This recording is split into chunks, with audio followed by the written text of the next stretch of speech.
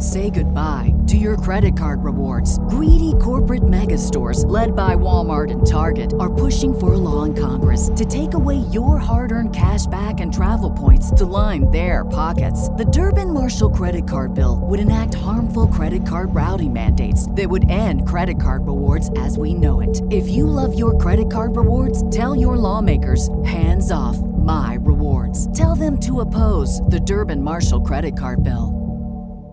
Even in like dating and stuff, like, you know, like I've had guys tell me like, oh, you're just too beautiful, or oh, come out with me like you my trophy. And like, no, I'm not. Like, I'm not a trophy piece. I'm not an object. I don't want to be like objectified. Like, I don't want you taking me places and showing me off like a new car. I'm a person. I'm human. I got feelings. And even though I look like this, like this isn't who I am. Who I am isn't here. The one thing that I hear God says a lot is like, oh, I can't afford you. How you know you can't afford me? You're judging me before even getting to know me. And that's not fair. Being a visually appealing person is hard work. And it does become emotionally taxing. I know like people are going to watch this, and the people that are not so visual appealing are going to be like, well, she's not grateful. I wish I had her beauty. And not knowing like what you had to really go through in life, and like your feelings and your emotions. And like I've been places and I've had men literally like grope me, touch me, unwarranted, like all kind of shit.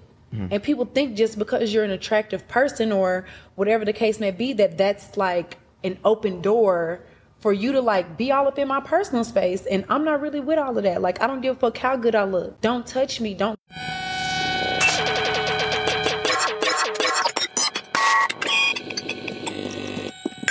Welcome to Rich and Unemployed Uncut. And today, well, first I'm Jonathan Dubuton, aka Finesse, your host for the podcast. And today we have a very, very special person today. And I don't say special guest, I'm saying a special person because I actually know her. I grew up with her, sort of, kind of. Actually been in love with this lady for my whole life. Anywho, so go ahead and introduce yourself. My name is Jelaminah, aka Jayla, aka The Jayla Show. Ew. You know what? I always thought you would have your own show. Like a TV show? Yeah. I'm working on it. It's in the works. I always thought you would have your own show. Even when you was on Bad Girls Club, I was like, she needs her own show. I'm working on it. So tell us what's going on with you, Jelaminah. So I just finished doing Miami Swim Week. And that was absolutely amazing. Well, let me back it up. So I'm on a new reality show. A lot of people know me from being on Bad Girls Club. That's where a lot of my notoriety and fame comes from. But I'm on a new show right now. It's called Baddies South. It's on the Zeus Network, and it airs every Sunday. So the show is actively on right now. So that's one thing that I've been working on, and that it's still like active. And I just finished doing Miami Swim Week mid-July, and I did a trade show for Miami Swim Week, and I made the Forbes list. Okay. And was this like your first runway? No. So the first runway show that I did as a designer was for LA Fashion Week last year, but I've been modeling since I was like 12. So was this your biggest one though? This was the biggest show I've done to date. I got a lot of press from it, a lot of connections and networking, and just overall just like great energy from it. Did you name the name of your clothing brand, your brand? Normal Culture. Did you say that? You did? Okay. Oh, no, I didn't say that. So the name of my brand is Normal Culture. I'm a designer, and I'm the shit. Where'd you get the name Normal Culture from? Okay, so I remember this. So in 2009, I was home from college, and I was on the phone with my boyfriend at the time. And he was just like really into like God. He had read the Bible like 2 or 3 times. I mean, he was still very normal, but like we just used to have all of like these like very like spiritual and like thought-provoking like conversations.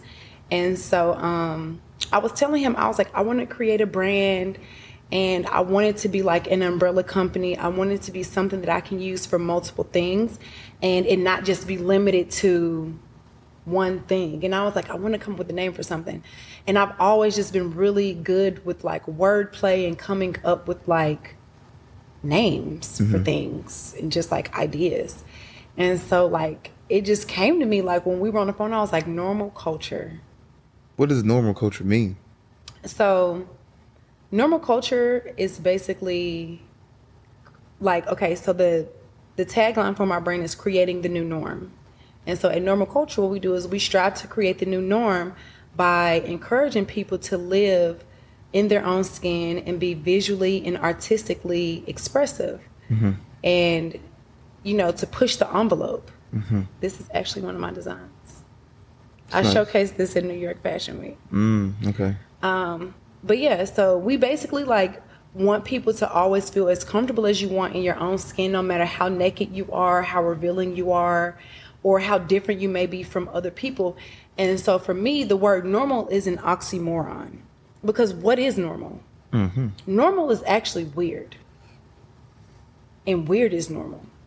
Because to me, weird is, it showcases your individuality and who you are as a person. It makes you different from other people. That's normal because nobody is the same. And so when people are quote unquote different, they're weird. But it's not that they're weird. They're actually normal. They're just not like other people. And nobody is like anybody else. There's 8 billion of us. Nobody's the same. And so if you think about it, that's actually normal.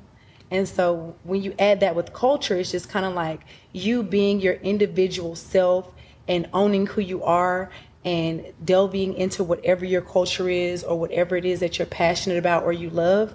That is what I believe in, and that is what I encompass, and that is the energy that I feel like I exude, and I translate that into clothes.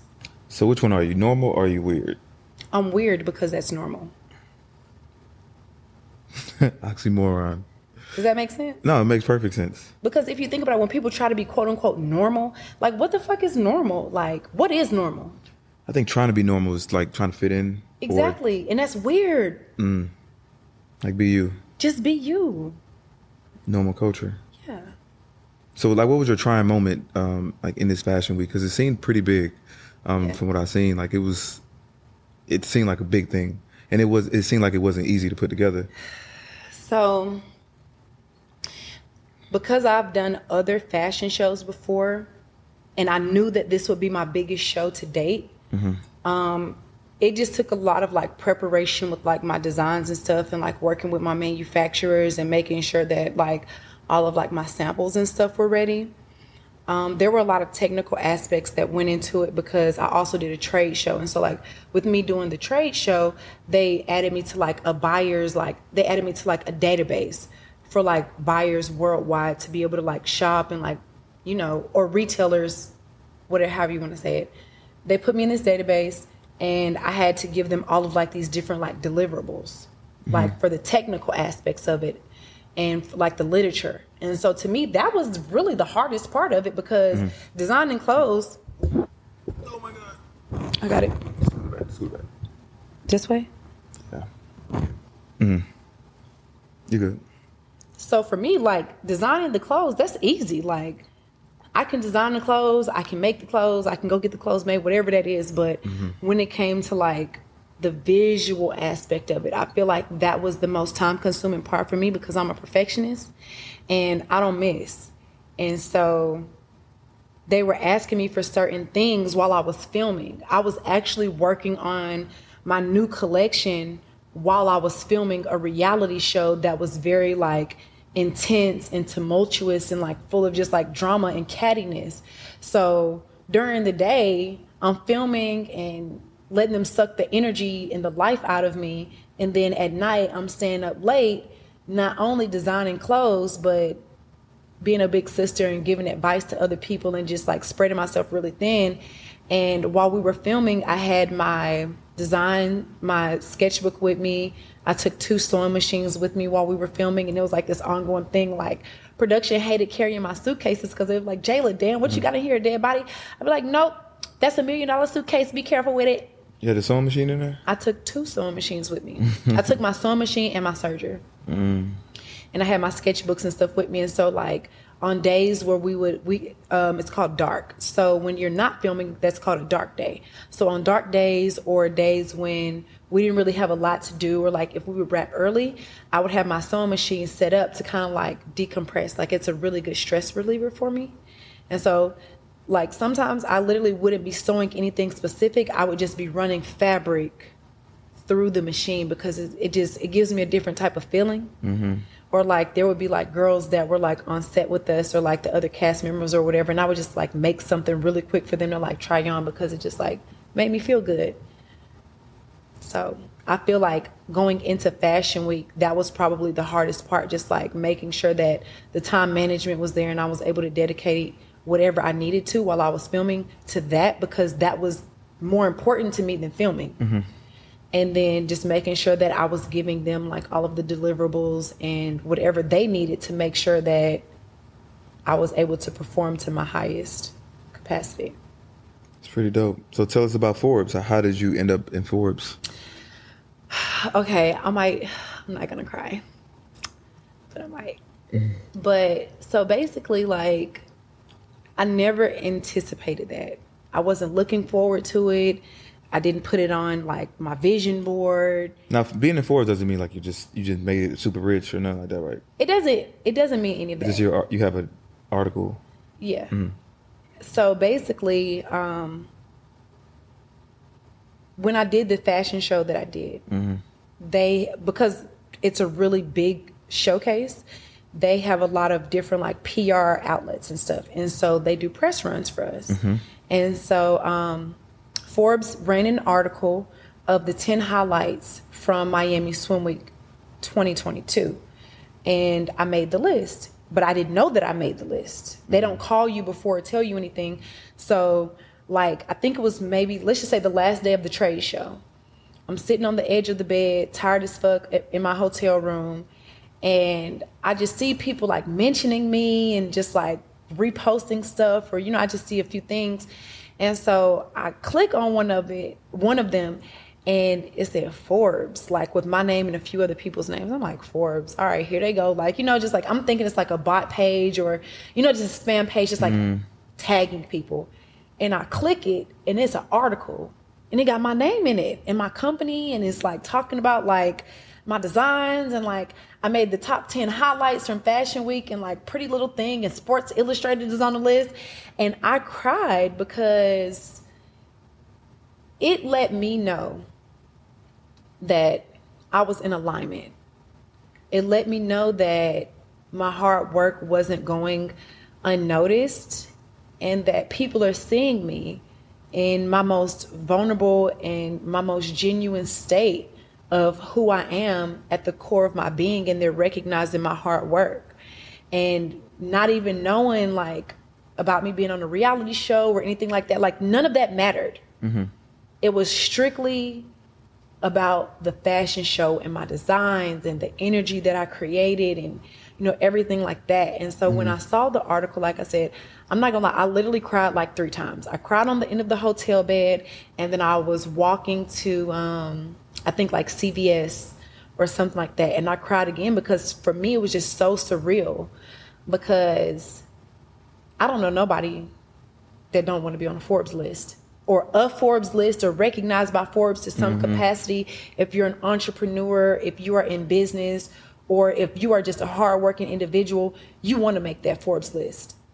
And so, I mean, I'm 32, so I didn't make 30 under 30, and I was fine with that because I didn't have my sights set on 30 under 30. I didn't have my sights set on this, but to make that list, it just kind of like reconfirmed everything that was already in me that I knew that I didn't even vocalize to other people, if that makes sense.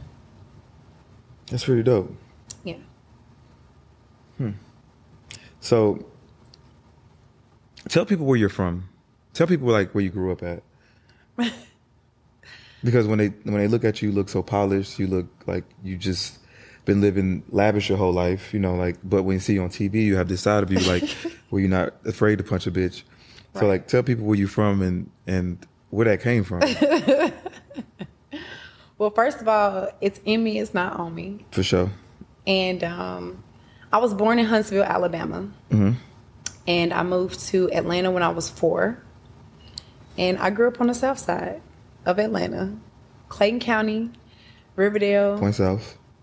Point South. Mm-hmm. Definitely lived on the Parkway. Mm-hmm. And and so I think that that's where a lot of like my spice comes from, is because growing up in an area like that, people try you, or like, you know, because there's so many different people that started moving to the suburbs late 90s, early 2000s from just like the inner city. Mm-hmm. And that was definitely like one of those like progressive up and coming Black areas for like, I would like to say, like, humbly speaking, like lower middle class to like average middle class families. And I definitely come from humble beginnings. Like, my mom was a single parent. She worked her ass off to make sure that she provided as good of a life for us as she could on the South Side. And we moved around a lot before I got to Point South. And I think that always being the new girl and then being a pretty girl. And I don't even think growing up, like, I always knew that I was pretty, but I don't think I ever knew how pretty I really was, because I was such a tomboy.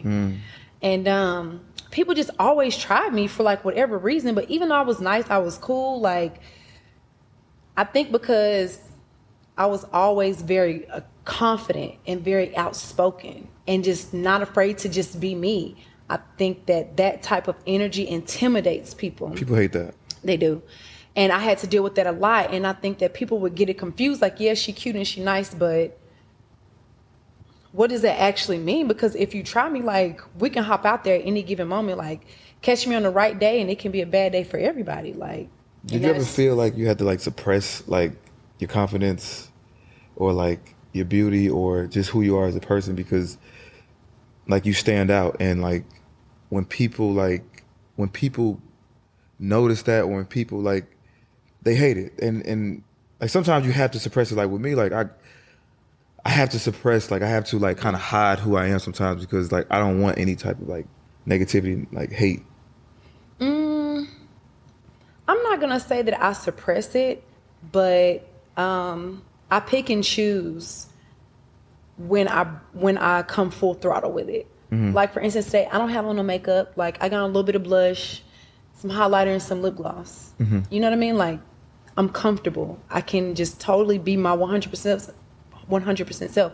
I don't even like wearing makeup. I don't like doing all of that. Like, if it was up to me, like, I wear a hoodie and a t-shirt every single day. But I don't try to like suppress my beauty or my confidence or anything, because I know that that is who I am, and that's what people love, and mm-hmm. that is what gravitates people toward me. Mm-hmm. And it took me a long time to just be comfortable in my own skin. Like, I'm not gonna lie to you, like growing up and even in my 20s, I cried a lot about how I looked. Not because I was ugly, but I just used to always like question God, like, why would you make me look like this? Mm-hmm. I feel like being beautiful is hard. And I don't think that a lot of people really realize that, because there's a such thing as pretty privilege. And I think that people think that when you're pretty or attractive, or I like to use the term visually appealing. I feel like when you are visually appealing, that people try to purposely make things harder for you. And so I have encountered that a lot.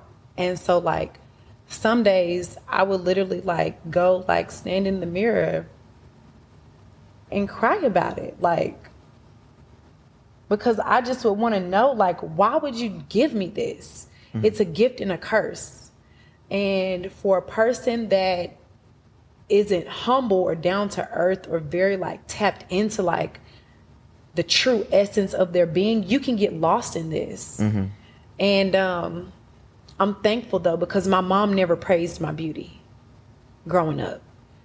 You know, she never let me become superficial, and she never let me like look in the mirror too much or like dwell on my looks. She like pushed me to the books instead. Like she made sure that I spoke very well and that I knew how intelligent I was.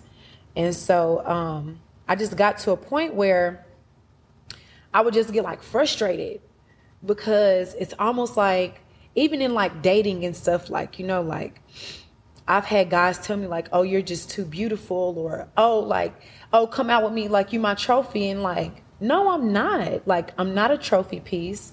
I'm not an object. I don't want to be like objectified. Like, I don't want you taking me places and showing me off like a new car. I'm a person. I'm human. I got feelings. And even though I look like this, like this isn't who I am. Who I am isn't here. And I think that it does like fuck with me sometimes, like even like now, because like I'm 32 and I'm still single. I'm not married. I don't have any kids or anything like that. And, you know, like even like sometimes like I'll meet guys or I'll meet people, like guys specifically, and they're like, and they just have me automatically figured out like, oh yeah, you're this type of woman, or oh, you're this type of girl, or oh, like the one thing that I hear guys says a lot is like, oh, I can't afford you. How you know you can't afford me? You're judging me before even getting to know me, and that's not fair. But you're judging me off of how I look. And I get it that that's like how the world works and that's how it is, but being a visually appealing person is hard work, and it does become emotionally taxing. Now, okay, in the beginning when you said, okay, you mentioned pretty privilege, and people like purposely make it hard for you. But don't you think pretty privilege is something that people like things come easily for you just because that you're pretty? Like certain situations, like to a certain degree. I feel like to a certain degree, some things come easy, but sometimes people want to make it that much harder for you because you are attractive, because they feel like so many other people have made it easy for you to like some degree, they gonna make it even harder. And that is what I deal with a lot. I know like people are gonna be watching this, and the people that are not so visual appealing are gonna be like, well, she's not grateful. I wish I had her beauty. And not knowing like what you had to really go through in life, and like your feelings and your emotions. And like I've had people like I've been places and I've had men literally like grope me, touch me unwarranted, like all kind of shit that causes me to be very like guarded, or just very like standoffish when it comes to like the opposite sex, because I don't like my personal space violated. And people think just because you're an attractive person or whatever the case may be, that that's like an open door for you to like be all up in my personal space. And I'm not really with all of that. Like, I don't give a fuck how good I look. Don't touch me. Don't get all up on me like that. Like, don't do that. And people think that just because you look good or you fine or like whatever it is, that it's okay to touch you. Like, I'm sure, like, because you're a very attractive guy, and I'm sure that you encounter women that might come up to you and they might want to stroke your face, or they might want to touch your chest, or like just, you know, like I'm pretty sure that you encounter people that just want to touch you.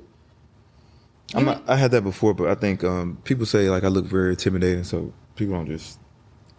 Maybe I need to take a page out your book, because motherfuckers just be walking up to me sometimes, like, and touching me. Like when I had long hair, that was a thing.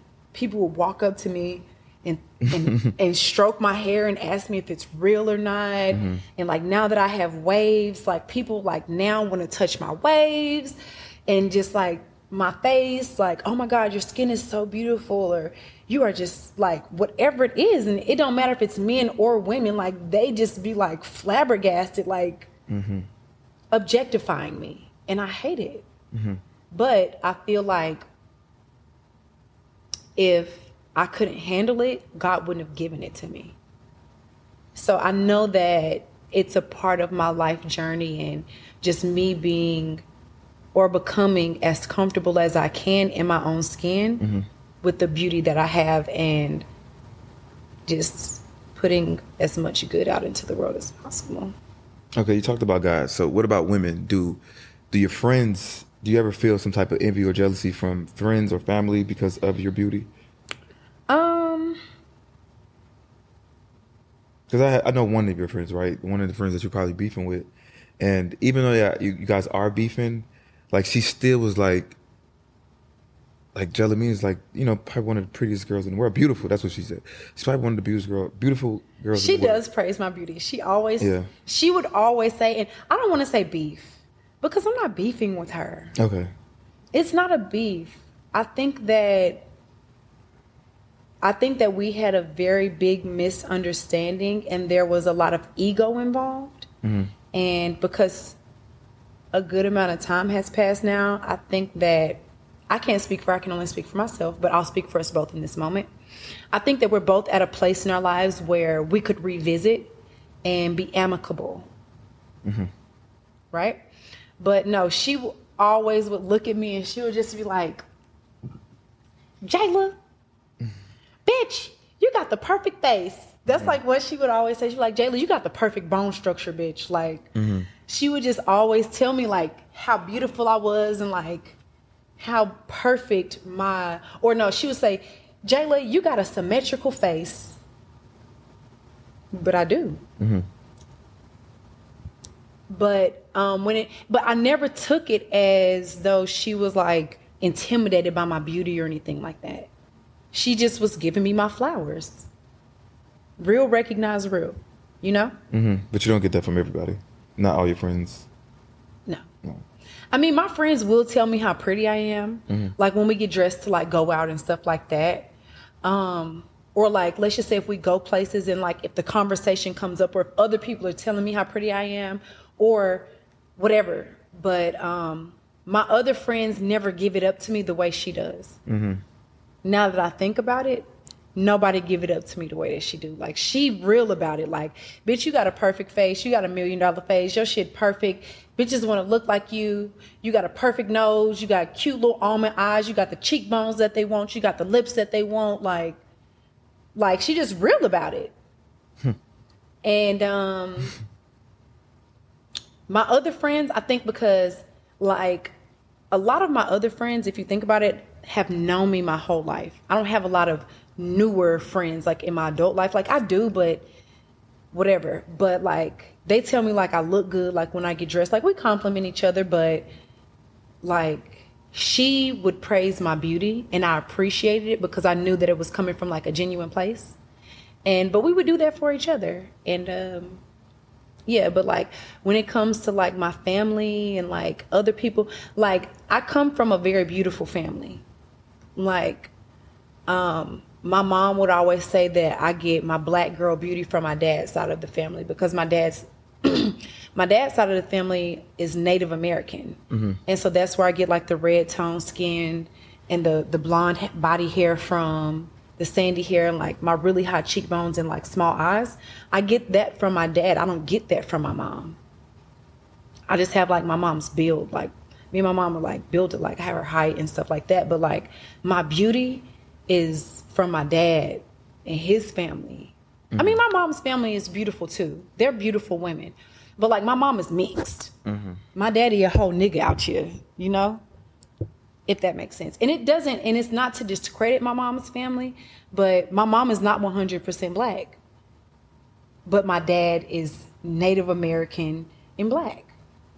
And so that's where I get it from. Like, there's some beautiful people. And me and my mom, or even me and my cousins, like we would talk about that all the time. But like my family has never hated on my beauty, ever. My mom's side or my dad's side. They never hated on it. They've never tried to make me feel less than or weird about anything. Like they love me for me. And then like with my friends, I think over the course of time, now at my big grown age, I have a very solid group of friends that are comfortable with who they are and they're comfortable in their skin. Mm. So they're not worried about how I look. Just like I'm not worried about how they look. You know what I mean? Like on a superficial like level of life. But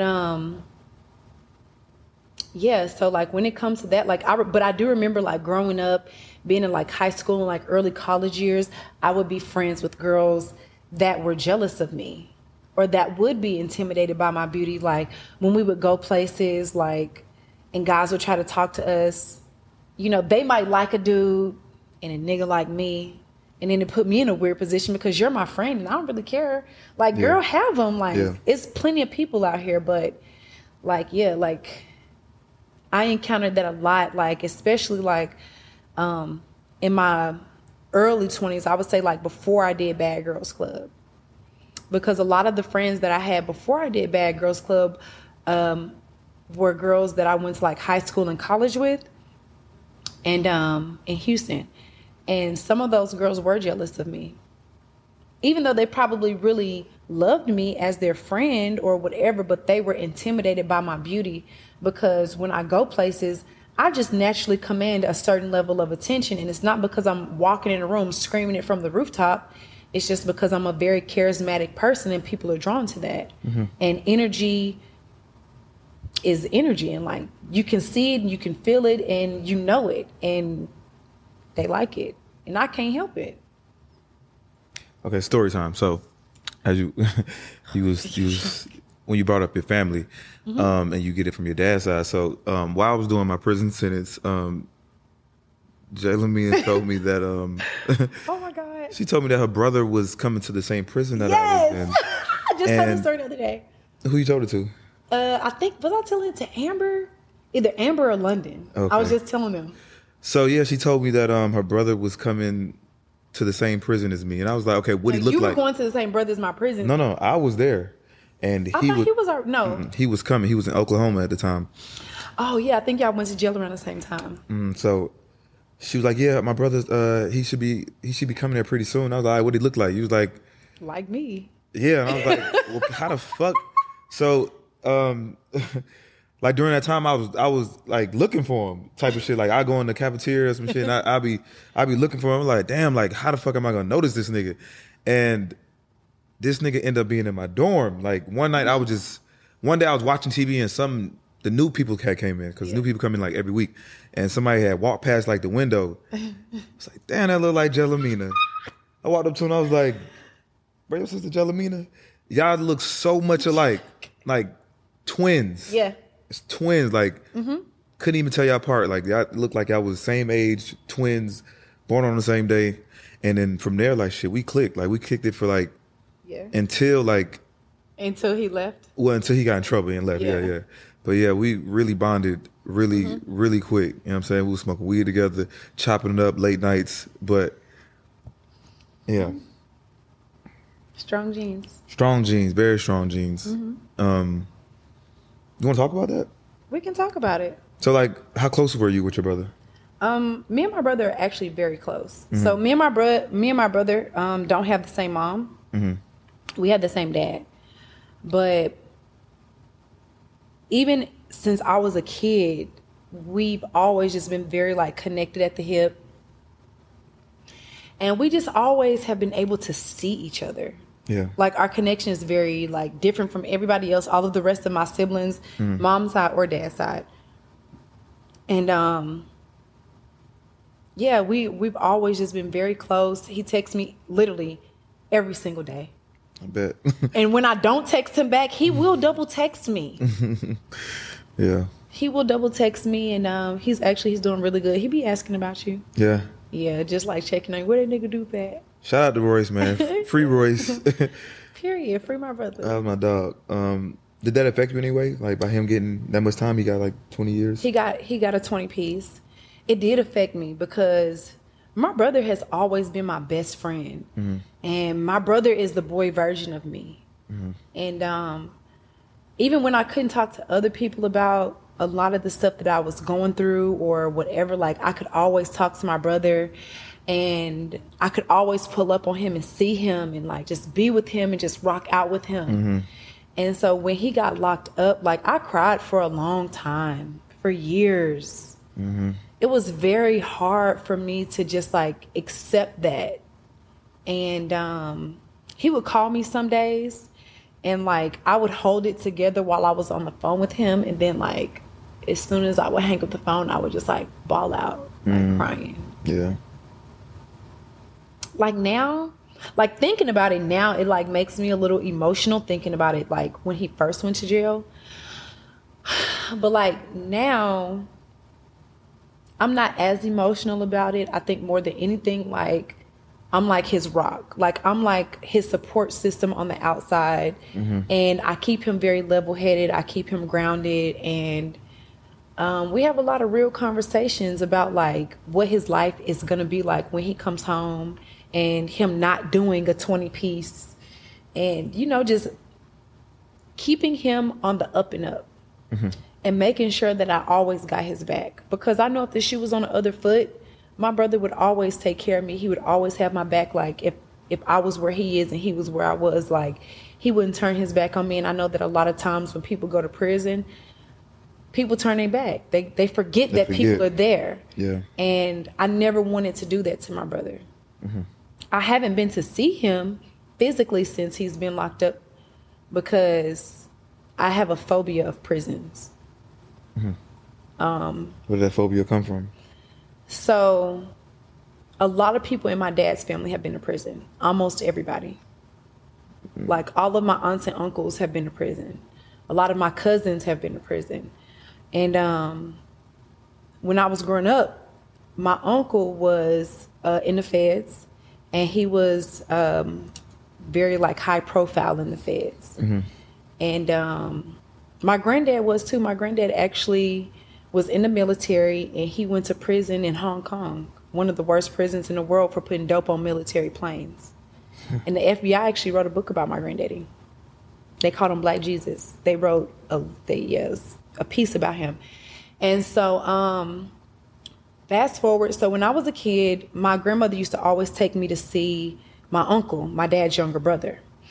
And as a kid, you know, like on HBO, you would have like Oz and like all these different shows that showed you like prison and like people getting like raped and like killed and like all this like crazy stuff that I probably shouldn't have been watching that young, but it gave me like a visualization of what could potentially be happening to like my family members. And so like when I would go to see them, I would just be like so scared that like we would be like in like so like, I mean, you know, because you was there, but like there's like this big room that they pull you into, like, you know, like they have to search you, and then they count your coins, or like, you know how they come in with the bag of quarters for the commissary, like for the vending machines.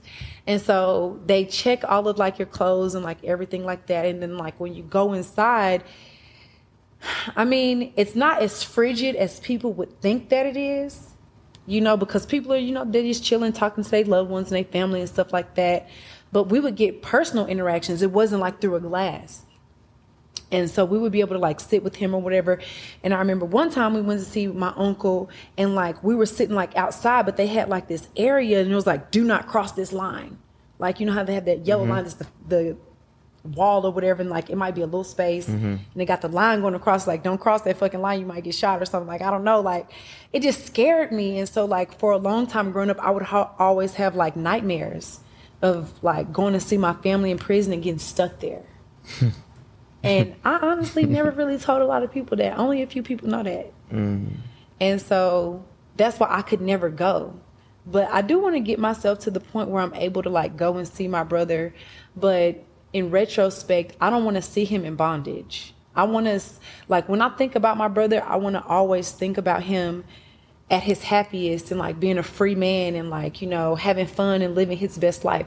I don't want to have to go and see him like in bondage.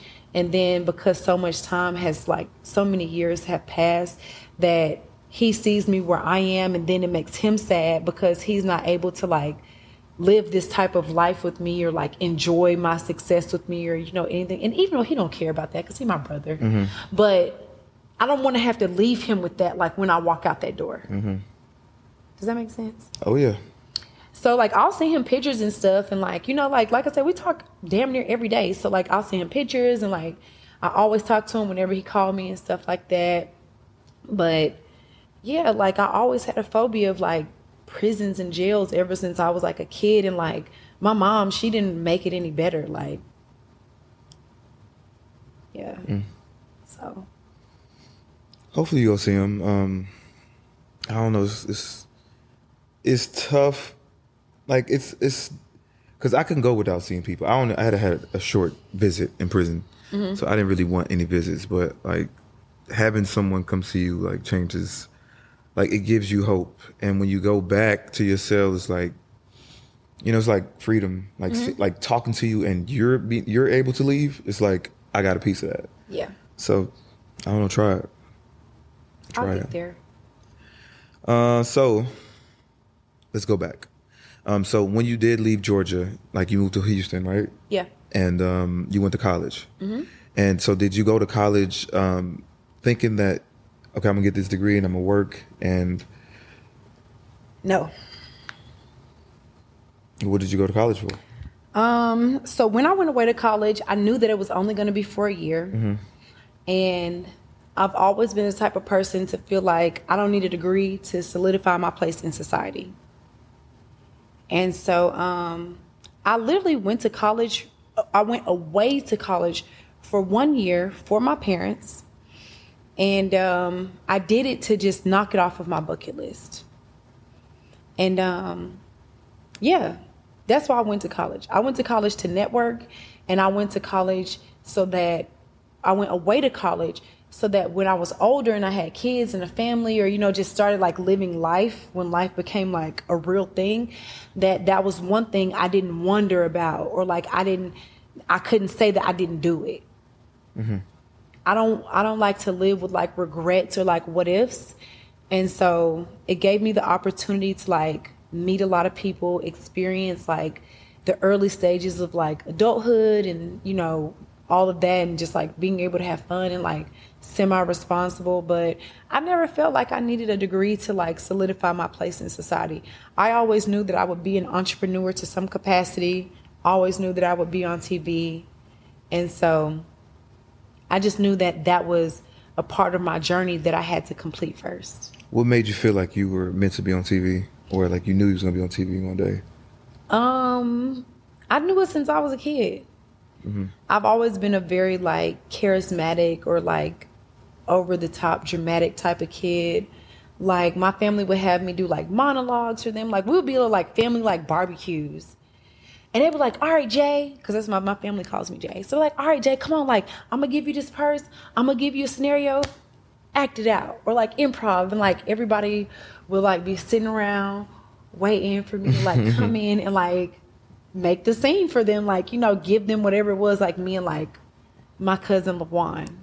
We were always like the theatrical kids in the family. And so, yeah. And so it started at a very young age. Stop hitting his mic. I know, right? Trying to fix my skirt. But no, it started at a very young age. And then when I was in middle school, my aunt used to take me and my cousin LaJuan to open calls. Like the open calls that would be on the radio. They'd be like, we're looking for the next kid star. Like, if you think your child is whatever. So my aunt would always take us to those things, and they would always pick us. But the issue would be that my aunt wasn't our guardian. And my mom was a single parent, and she worked a lot. And so my mom could never dedicate time and energy and finances into my creative side growing up. And so I pretty much had to wait until I was grown to really like delve into like entertainment, because my mom just couldn't afford it. But yeah, like I took headshots. Like, well, I would do like small modeling gigs as a kid. And then we would be places. And I remember a few times like people stopping us like in the grocery store or like at the mall or at the park or whatever. And people would be like, oh, you know, your daughter would be really good for this or that, or like, you know, whatever. And like either my mom would take me or like my aunt would take me. And my aunt used to have us do like a lot of mirror exercises as a kid. Like when I was in middle school, my aunt used to make us stand in the mirror and say, I'm the best. Over and over and over and over again until we could feel it and believe it. And so we would literally stand in the mirror, and she wouldn't stand right there and watch us, but she would make us go stand in the mirror and tell yourself that you're the best. Say it over and over and over again. I am the best. I am the best. I am the best. And you really start to feel like that, and you really start to believe it. So like at a young age, like let's just say as early as like middle school, 7th grade, I was standing in the mirror telling myself that I was the best. I didn't really know what the fuck I was the best at, but I just knew I was going to be the best at something. But yeah. Yo, before we started this interview, like, I mean, I always talk to myself, right? Mm-hmm. So as I was talking to myself and doing these affirmations, Mm-hmm.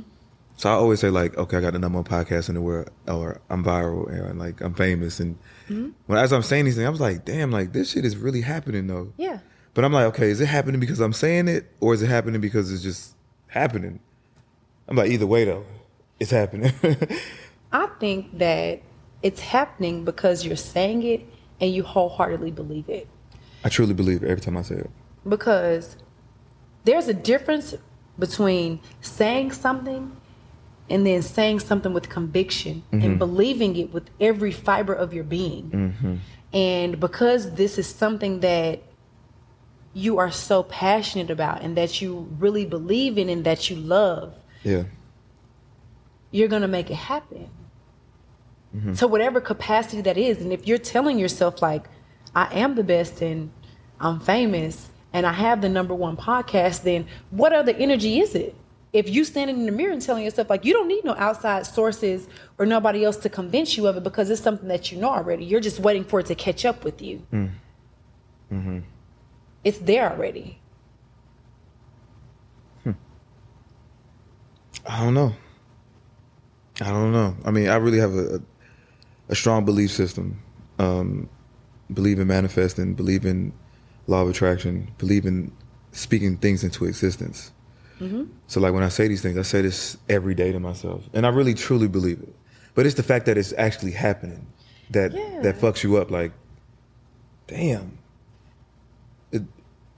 I mean, I know it works, but it's the fact that it's working. And that you see it. It's tangible. It's like, oh shit. Yeah.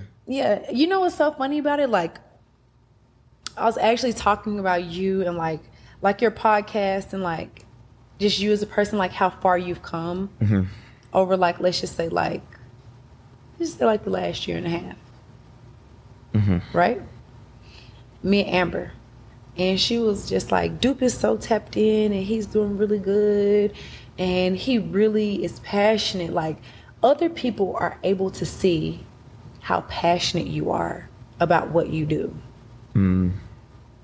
And how amazing it is. And it even, like I told you before, it motivates me to see you get up every day and like to see you literally start this podcast from nothing. Just like it literally started like as an idea and like something that you just wanted to do, and just to see like how far it's come and to see how many people like, you know, we have different networks and we know a lot of different people, a lot of the people that aren't the same. And so for me to see people that I know that don't know you repost your stuff like on social media, and then I'm having a conversation about like you with them and they like, damn, he's speaking some real shit on here, you know, like just to see like how you are affecting people that you don't even know. And for me to know some of these people or whatever, and just to know other stuff that they have going on, like it's truly amazing and it's admirable. And I really fuck with it. And I think that you are doing an absolutely amazing job. And I just really, really can't wait to see where life takes you with this. Because like I always tell you, like, I see you being big like a Grant Cardone. I tell you that all the time, like a motivational speaker with like books and like speaking on really large like platforms and doing like mega conferences and like all of that. Like I see that in you and like the energy is there. But it's just like my mom always says, like, you can eat an elephant, but you can only do it one bite at a time. You know? Facts. And you're eating the elephant. And it's happening. It's actively happening for you. And other people that you don't know that you might look up to or that you might admire are recognizing you and seeing you. And that's how you know that you're aligned. That's how you know that what you're doing is right. And it honestly doesn't even come down to the other people, because as long as you feel it, as long as you have that blind faith, and as long as you believe wholeheartedly, then that's all that matters, because that's between you and God. But it's just kind of like when you literally like have a blind faith and like you're so passionate about something that you're doing, and you're doing it without even reaping monetary benefits from something, let's just say, right? You're doing it because you genuinely love it. You know how they have that saying, it's like, you know that you really love something, or if you're passionate about something, if you'll get up every day and do it for free. And if you can have this elaborate setup, like even just seeing you set everything up, and I'm sitting back and I'm looking at it, I'm like, he really got a whole ass professional setup for this podcast. And I've watched him, and I'm like, he's a really great interviewer. And just to see like everything just like come full circle for you, it's really dope. Well, thank you. Thank you very much. Hard work pays off. Okay, enough about me. But I do appreciate that. So what was your first taste of celebrity, notoriety, being famous? Bad Girls Club. And how did that come about? Did you audition for it? Did they just find you? What? I auditioned. So I had just gotten fired from my job. I used to do property management, and I was living on property at the time. And long story short, I got fired from my job because I filed a sexual harassment complaint against one of my coworkers. And I ended up going back to school to finish my accounting degree because that's all I knew. Like, was either like school or work. And I knew that if I went to school, then I would be able to like at least work on my degree, and like it would give me something productive to do in the meantime and in between time of figuring out what I wanted to do next. And so I was going to Texas Southern. I was working on my accounting degree, and I was friends with a girl named Faith at the time. Do you remember Faith? Did you get into it with her at a club or something? Maybe that's not her, no? Probably so. Ain't no telling. Was Faith a little overweight? No, that's her sister Grace. Oh, okay. But no, Faith, she was dark skinned. She had glasses. Kind of tomboyish, but she was cool. You remember Faith. Okay, so Faith called me, or kept telling me, because like me and Faith used to like leave school, because she went to TSU too. So we used to leave school and go home and watch Bad Girls Club on DVR, like whatever it was at the time. Like we was in it, like watching it. And then so she was like, Jayla, she was like, bro, you need to audition. And I was like, no, bitch. I'm 24, about to be 25. I'm definitely not auditioning for no motherfucking Bad Girls Club. No. And in the back of my mind, like, I knew that I was going to audition. I just wasn't telling anybody. Because energy is everything. And I didn't want nobody else's energy on what I was about to do. I didn't want nobody else's, like, what if she get picked? What if she don't get picked? Or, you know what I mean? Like, I just wanted to be like a thought that would pass through their minds, and then like, let's just keep it moving from there. And then so I would hear like the ads on the radio, and like everybody like would tell me like audition, but mainly Faith. Faith would keep telling me to audition for it, and I just kept saying no. But in the back of my mind and like in my heart, I really wanted to. And so the day of the audition, it was on a Saturday. On the day of the audition, I got up and I got dressed, and I was staying with my aunt at the time, the one that would always take me to like my open calls and like different things like that. I was staying at her house at the time, and she was getting ready to go to the mosque. And so she was like, are you coming to the mosque with me? And I was like, no, I'm not going to come today. And so I was like, I got something else I got to go take care of. And so I got suited and booted, fully dressed, hair curled, makeup, everything ready. I get to the audition. No, I'm on my way to the audition, and Faith calls me. And Faith is like, bro, the audition today, what you doing? Like, you need to be auditioning. I said, girl, I'm not doing that.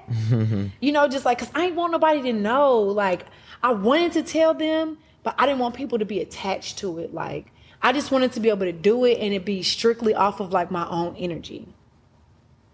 So I went to the audition, and they sat us down at a table. It's called a cattle call. So what they do is like at the open call, they'll take like a group of people, they'll sit them down, or at this particular thing, they sat us down, like let's say a group of 10. They had a conversation with us just to see who stuck out the most, and then that's how they would pick the girls. So I was at a table with like 10 people and they were asking us like what we got going on. And I think like at the time, like my boyfriend at the time was like the #1 draft pick. And so I was dating this guy and they wanted to know all about like our relationship, but I wouldn't really tell them anything about like him or whatever. And they liked me.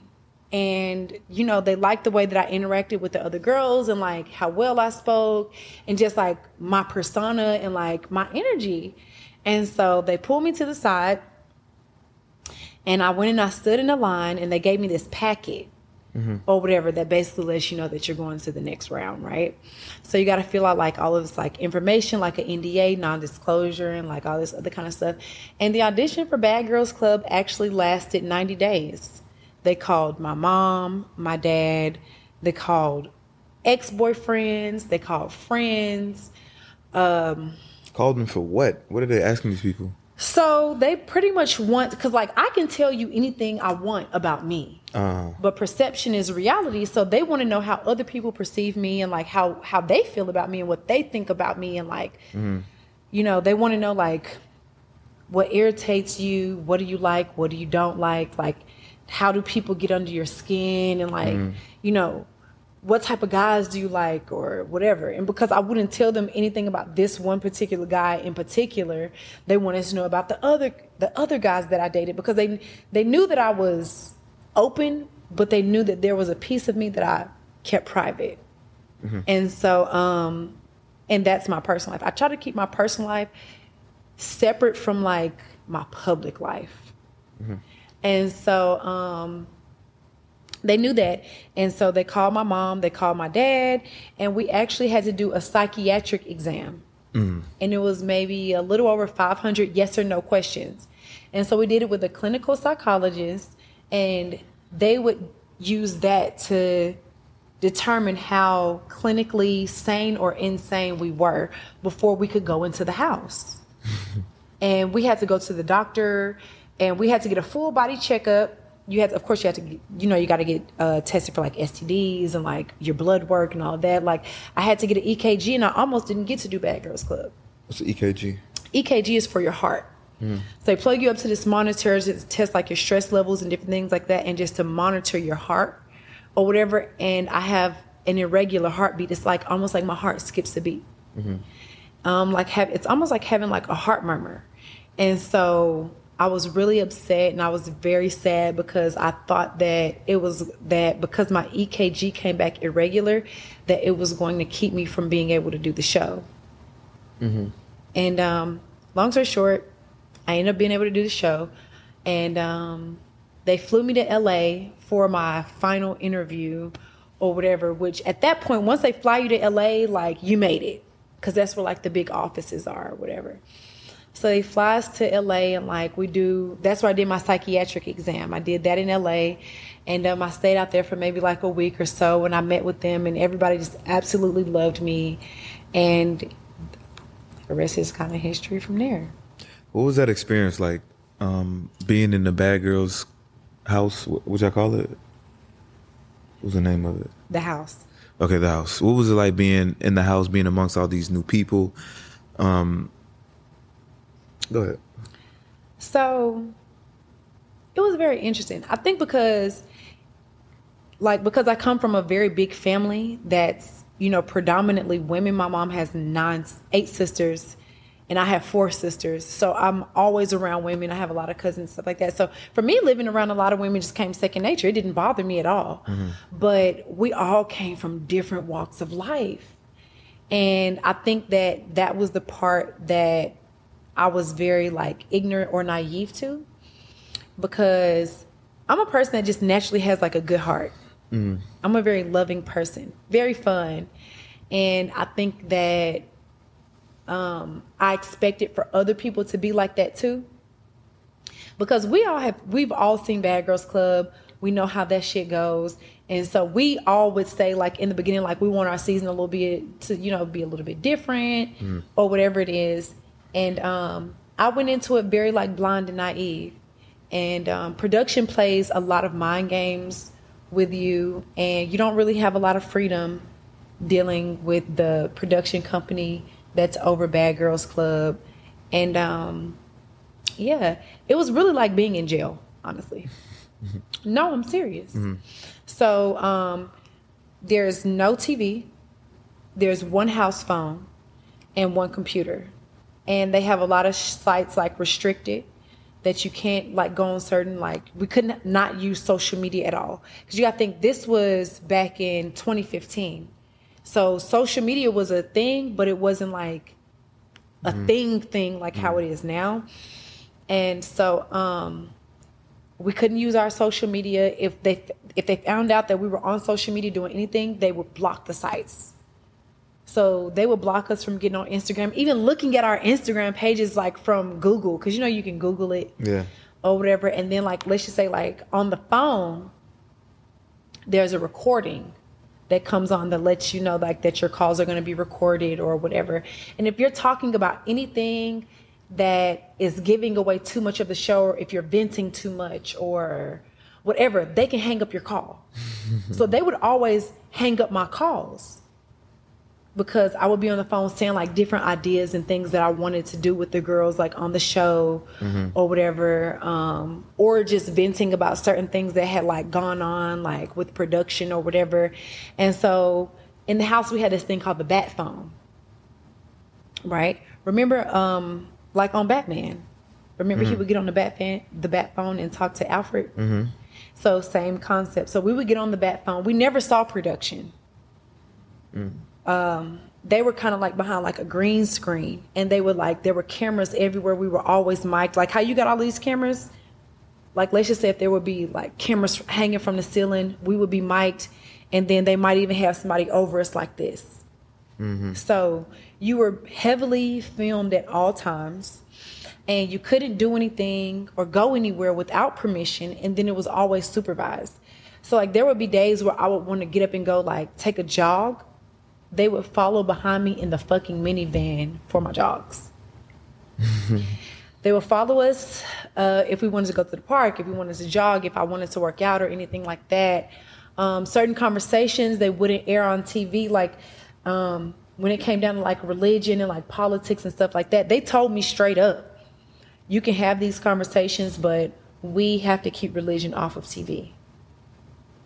Damn. So, there was another girl in the house at the same time that I filmed that was also Muslim, and her family was nation like my family, and my family knew her family.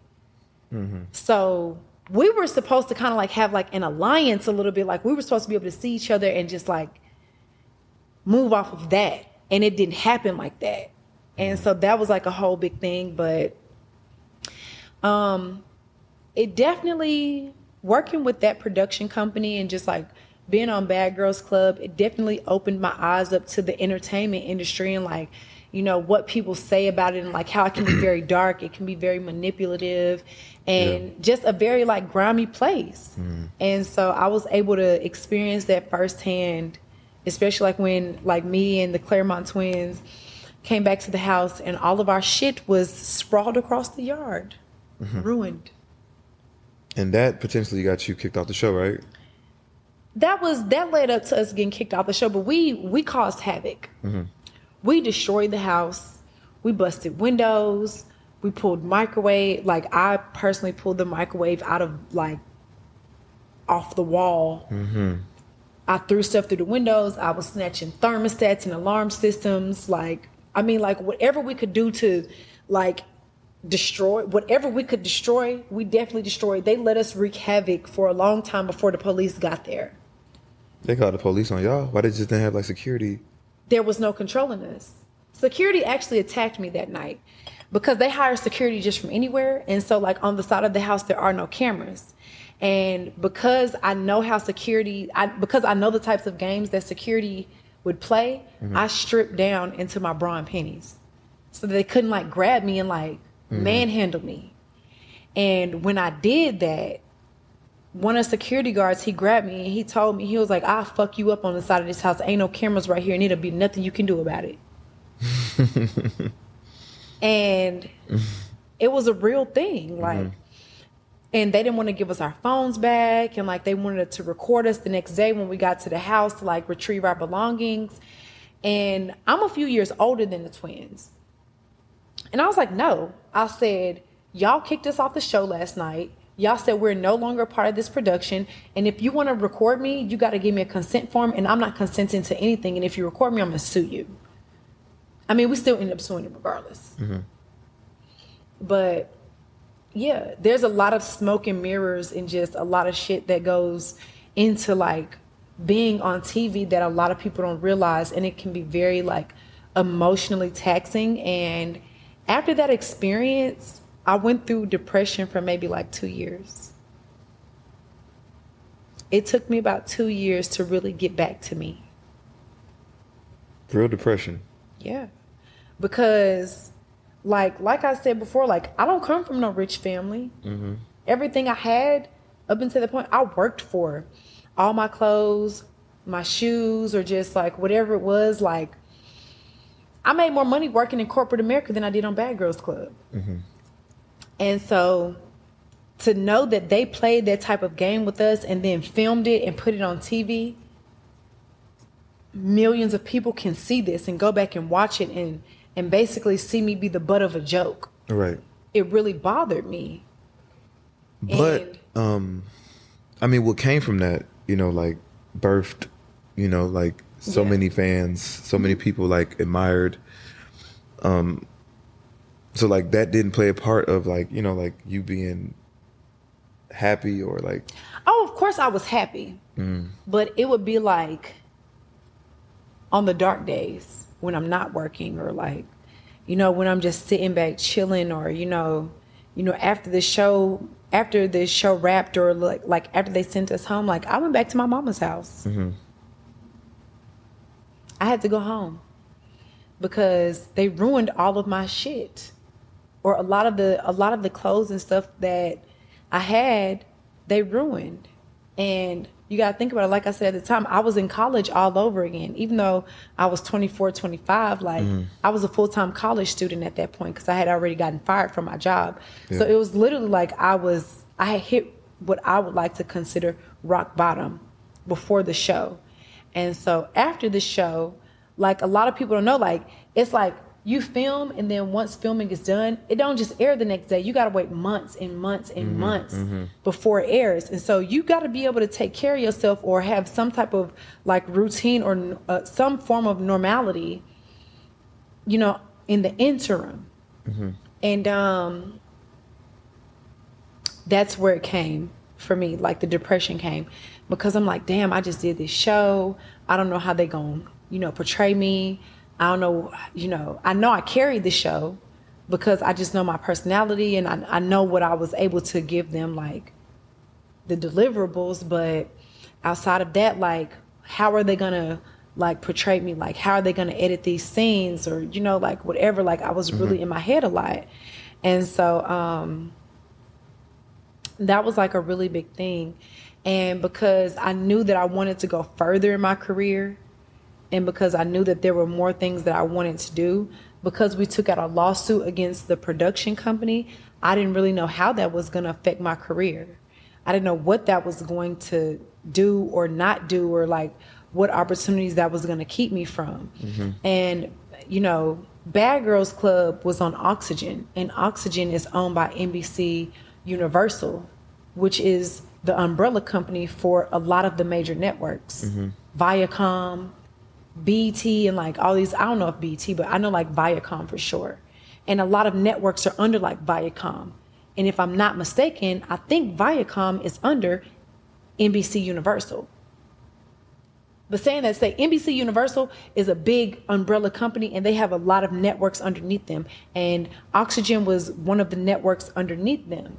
And so when you go against the grain and you take out a lawsuit against the big boys, against the Jews, that's a thing. Like you could potentially never work in Hollywood again. Mm-hmm. And so and that's where my mind was like, damn, like I've always wanted to be famous. I've always wanted to be on TV. Like this was my moment. Did I ruin it? Mm-hmm. Did I fuck up? Or like, you know, like could I have, you know, held my tongue a little bit just to stay on the show? Or like, but no, they really play with me. So like, no, like everything happened the way that it was supposed to. And like, yeah, it was a lot. how did being on the show after it aired, how did it change your life? My life has never been the same. Even, okay, so after I did the show, it was kind of like fame overnight. Like I would literally like go from just like being like the local cute, fun, like Instagram model or whatever to like in my local city of like Houston or like Atlanta where people knew me. To like everywhere I went, people knew me. People were staring at me. People wanted to hug me. People wanted to take pictures with me. People would come up to me crying, saying, J-Love, I absolutely love you. You are such a confident person, and I wish I could be as confident as you. I really look up to you. And, you know, just to know that, like, me being who I am as a person affected other people, and they were able to resonate with that, and it gave them something. Mm-hmm. Like, it really, like, changed things for me. Like, my life was never the same. It still isn't the same after that. And so like when the show aired, the comment sections would be crazy. So I would literally catch myself standing in one spot arguing with fans or people on the internet trolls for like 30, 45 minutes at a time, just like standing in one place. Or like, let's just say you in a club or like it's a party or something going on, you just... Mm-hmm. And people like, the fuck wrong with you? Like, what you mad about? And I'm like, fucking fans. Fucking fans. Weird ass BGC people. Like, so that was a whole thing. And then like people just wanting to be like more like intrusive. So I had already been like just like a very like private person anyway. But that made me even more private, like when it came to like my personal life. So it made me more private and it made me more strategic. Because I would meet people that were also like, you know, in their careers or whatever, that would like want to date me or like want to talk to me just for like PR, like a publicity stunt or just to like be seen together, like a thing. Yeah. Like a PR couple. Like I've been propositioned a few times with opportunities or whatever like that. And I never really took people up on that because it's weird. But people would try to get like very intrusive when it comes to like my personal life and like, who are you dating? What do you have going on? Or, you know, like even like with my friends, like I think that people would see me post like my friends and try to follow them or, you know, get close with them. And then like, you know, like then I would meet fans that would like act like they cool and then just be some weird ass motherfuckers at the end of the day. And I wasn't used to that because I'm normal to some degree. Like I'm like this. Like what you see is what you get. Like my energy is very consistent. And so I just always felt like other people were down to earth too, and they aren't. And so I would run into a lot of superficial bullshit. I would run into a lot of weird people, other people in the industry that would just be on like some weird shit. And I just didn't want no parts of it. And then I would have like other like industry girls like want to be my friend because I'm on TV and then they're on TV. But I knew it was like for real fake. Like, bitch, you don't know me. Like, you just want to hang out with me because we both on TV. Like, we don't have anything in common. So that would be like a thing. Like, it's just, the list just goes on and on. Like, but all in all, it was a positive change. Yeah. All in all, I can really say that me being on Bad Girls Club changed the trajectory of my life. And I'm thankful for it. Whether, you know, I'm thankful for the good and the bad because I've learned things on both sides of the spectrum. And no matter how unfortunate the circumstances were of me departing the show, it literally changed my life. And I'm very thankful for that opportunity because I feel like now I have the opportunity to really use my platform for the greater good in the way that I want to. And it all started with that. So do you feel like you capitalized on the show from all the traction you was getting? Do you feel like you capitalized everything that you could have, like after the show ended? and I guess until this other show, like in between? No. I feel like there are more things that I could have done. I could have put myself out there more in the interim. Like after Bad Girls Club, or between Bad Girls Club and Baddies, there's probably more things that I could have done. But because Bad Girls Club left such a sour taste in my mouth, I never even wanted to do reality TV again. I never planned on doing it again. Yeah. But I do think a lot of really great opportunities came from me being on the show, and it opened a lot of doors for me. And I've been able to make a lot of connections with a lot of really solid and powerful people along the way. And I will always be forever grateful, even though I can't stand that group of people, that production company, which I won't say the name. But even though like I have my own like thing with them, like I feel like I will always have a piece of me that will always be appreciative for them taking young 24-year-old Jayla from TSU to the next level and giving me the opportunity to really show the world what I got.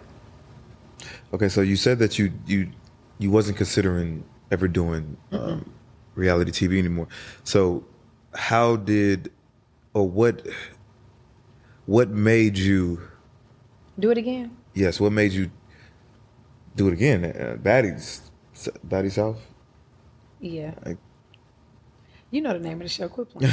You so fake. Don't even do that. Baddies South. Natalie Nunn. Natalie motherfucking Nunn. But no, so after we broke up, me and Natalie got really, really close. And well, I had already knew Natalie. So when I first met Natalie was in 2016. We did a hair shoot together for a really big hair company out of Houston. And so that was the first time I had met her, and I always loved her. I just thought she was so amazing. And fast forward in 2019, she invited me on one of her girls' trips, and we went to Dubai, and it was bomb. And a lot of shit happened on that trip, and I said that I would never fuck with her again after that. And time had passed, and I was like, oh, whatever. It wasn't that deep, whatever. And fast forward to 2021. I was at my apartment in New York. Well, at the time, I had an apartment in New York, and I had my apartment in LA. But I hadn't fully moved out of my apartment in New York yet. I still had it. And so one day I'm in my apartment with my homegirl, and Natalie texts me out of nowhere, and she was like, bitch, I'm going to Africa. Let's just say today might be like Thursday, right? She texted me, was like, I'm going to Africa next week. I'm going to Africa on Tuesday. Bitch, we leaving for Africa on Tuesday. You coming? The fuck do you mean? Am I coming? It's Africa. I ain't never been there before. A trip you can't turn down. Yes, I'm coming. And so I ended up going to Nigeria with Natalie last year. And it was just still very surface level, our friendship was. And when we got back from Africa, we landed in Atlanta. And remember, I called you? And so, like, when I hung up with you, I had a breakdown in the airport. And Natalie was there for me. And I just told her a lot of the stuff that I was going through at the time. And, like, I was just really vulnerable with her. And she cried and I cried. And, like, we had this whole moment at the international terminal. And it was early in the morning.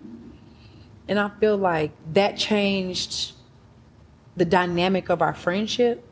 It let me really see who she was as a woman. Right. Not this persona. And not the TV persona. And that is what made me like really fuck with her. And so because I think that me and Natalie had started developing like this friendship and like a sisterhood, she wanted me there with her. Like she wanted me to be on Baddies with her. And she knew that I deserved another opportunity to like show the world what I was capable of. Mm-hmm.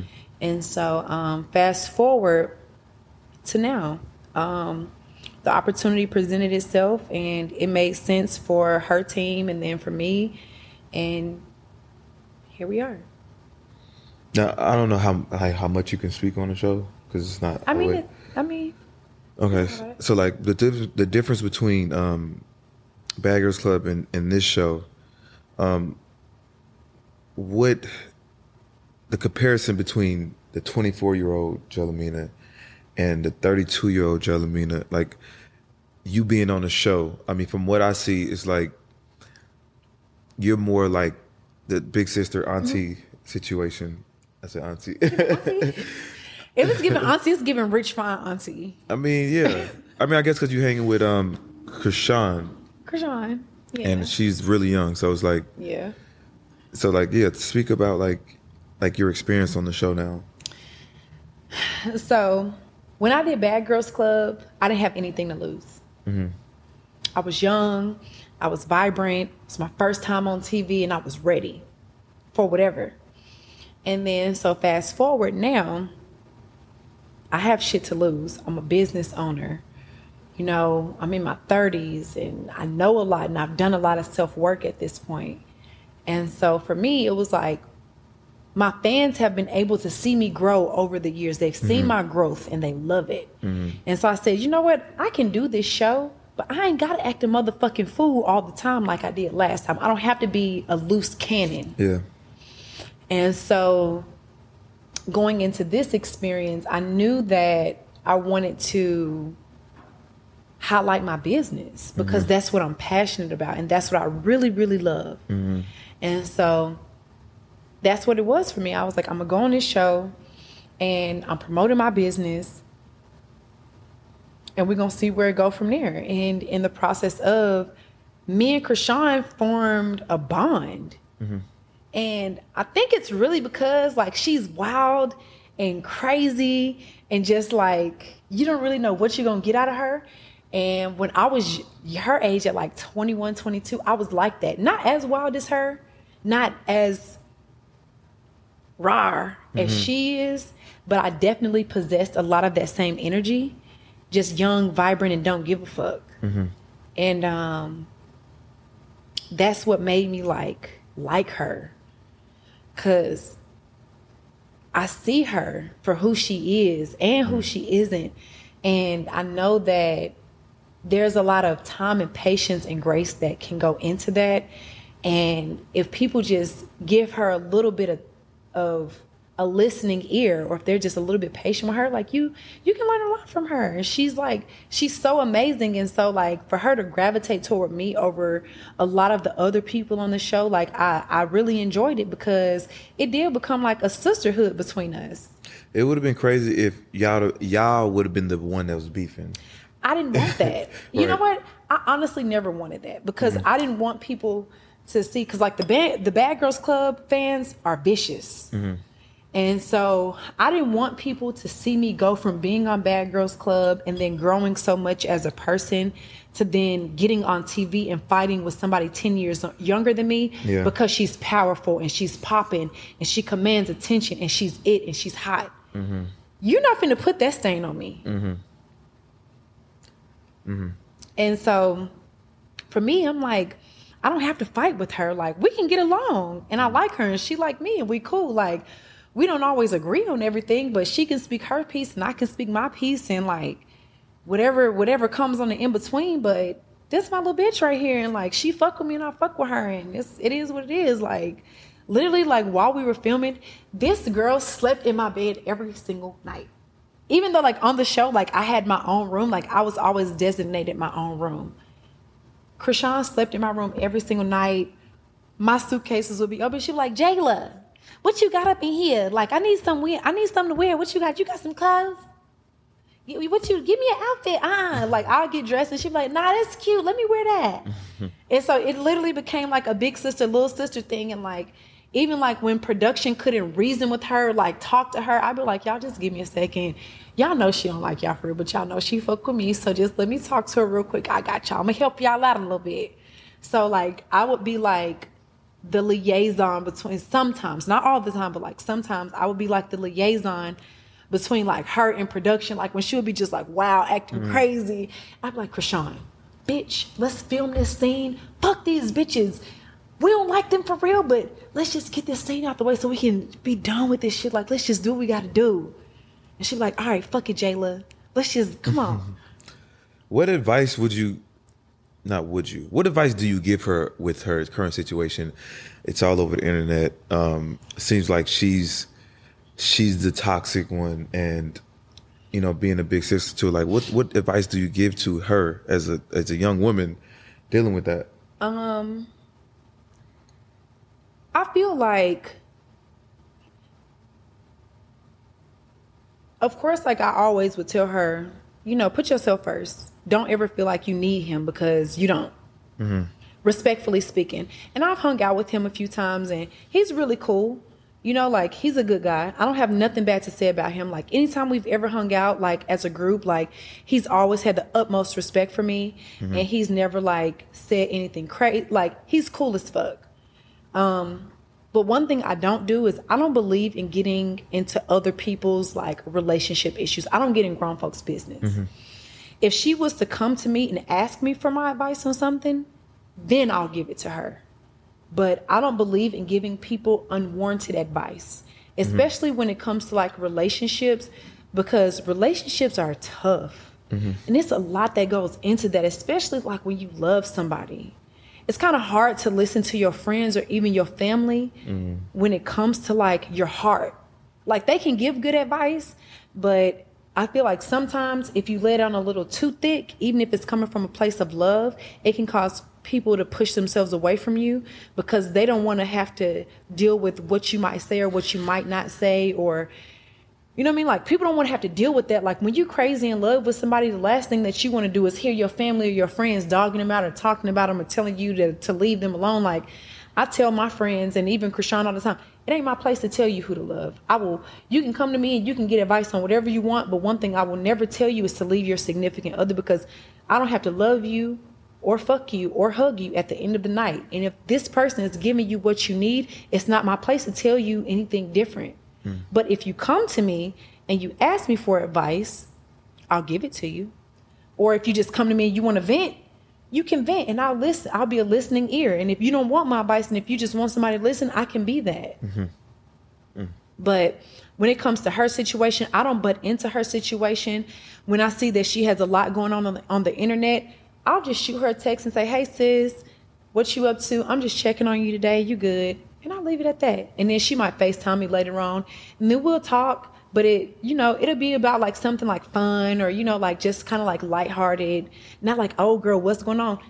You got enough people asking you your personal business, or it's heavy enough.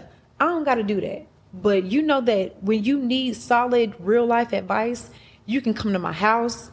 You can come lay on my couch. You can come and sleep in my bed. We can go to lunch. We can go to dinner, whatever it takes. And I'm going to be there for you. I never tell her business to nobody.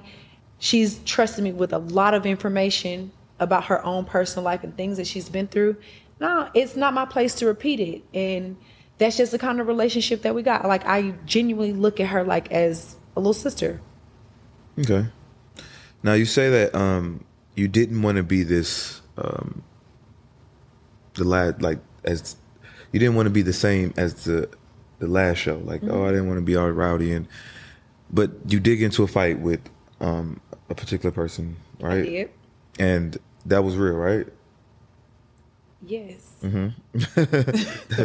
So, I mean, like, with you trying to control yourself and you trying to, like, not showcase that energy. Right.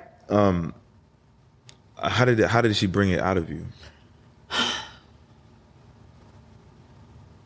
How did you let her bring it out of you? Right. How did I let her? Well, what it was whenever there would be things going on, she would always insert herself into other people's shit, just loud in it. And so the night before the fight happened, Krishan and her friend, fuck it, everybody know what we're talking about. Krishan and Slim got into it because the one she put in the sink. That's persuasion. Oh. Slim is the girl she beat up in the front yard when we had that big brawl. So basically, Krishan and Slim got into it the night before because Natalie and a few of the other girls were going out. And we had just finished wrapping up interviews, and Natalie did not invite us out with them because they didn't want to have to baby Krishan, or they didn't want to have to deal with her antics because she's a lot sometimes.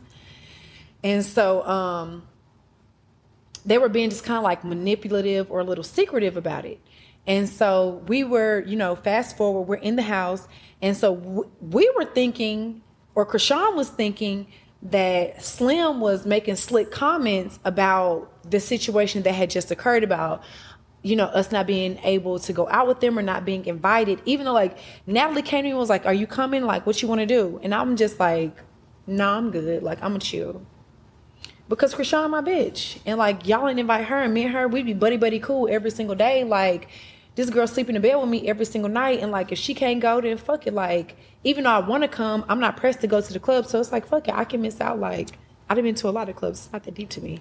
So because I stayed home with Krishan, and Krishan got into an argument with Slim, and they were exchanging words. Krishan threw a bottle of water at her, and I think it might have hit her on the lip, or I really thought it grazed past her, but she said it hit her. So we'll go with that. And so the next day, or no, that same evening, while Krishan and Slim were arguing, Rolly kept inserting herself into the argument. And I didn't like that, because it's kind of like, if they arguing or if they getting into it, them some grown-ass women, let them handle their own shit. I don't insert myself into other people's beef. You know what I mean? Mm-hmm. But I wasn't going for it. And I already knew what the next day was going to give, because we have to film in the morning. Mm-hmm. And so we went to bed that night, or we went back to my room. They, security calmed everything down. Me and Krishan went in my room, and I said, bitch, we're fighting tomorrow. So dress comfortable and just be ready, because I'm letting you know that we're going to have to fight tomorrow. I already knew it. I knew it was coming. Like, I knew that the fight was coming. Sound like prison. That's what I'm telling you. Like, this shit is like jail.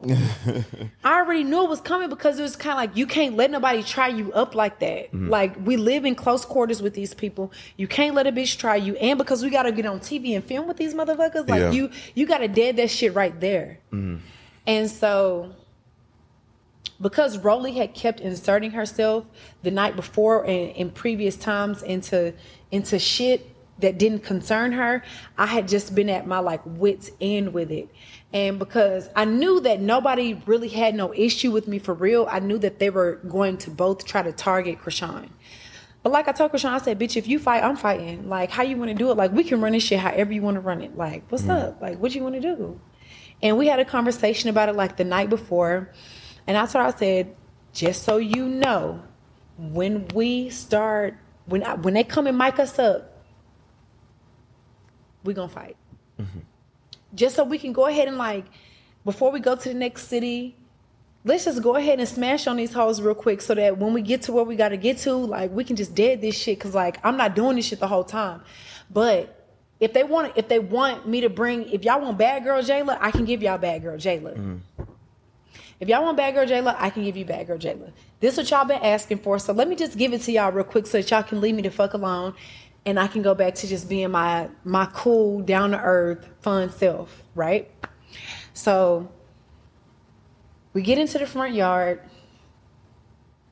Natalie asks everybody who got an issue with who, but she skips me and Krishan, mm-hmm. and goes to Rolly and Slim or whatever.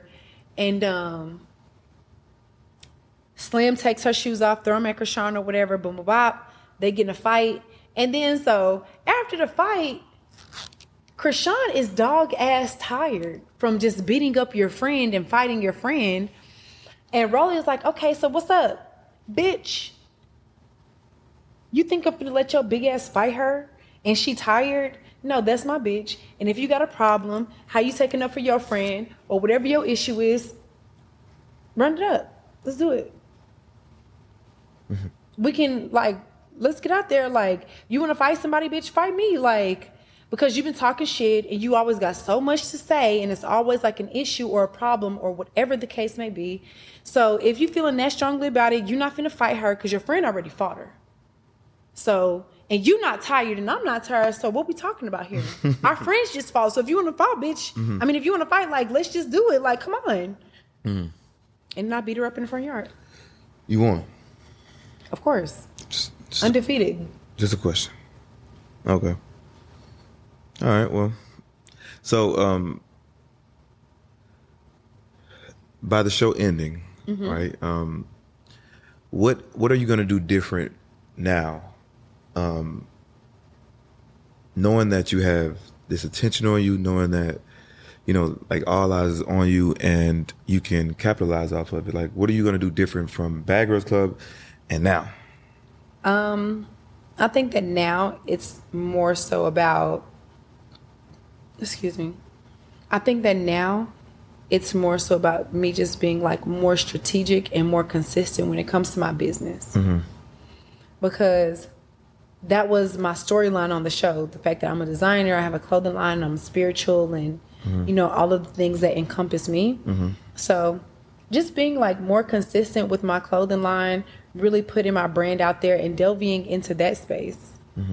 It's, to me, it's not even so much as about like trying to like land another spot on a reality show. Like, it's more so about me being able to take the energy and attention that's being given to me right now and showing the world what I'm really capable of. And I'm capable of more than just being on reality TV. I'm a designer. I'm a creative. I'm an empath. I'm psychic. Like, there's so many things. Like, I'm a lover, you know?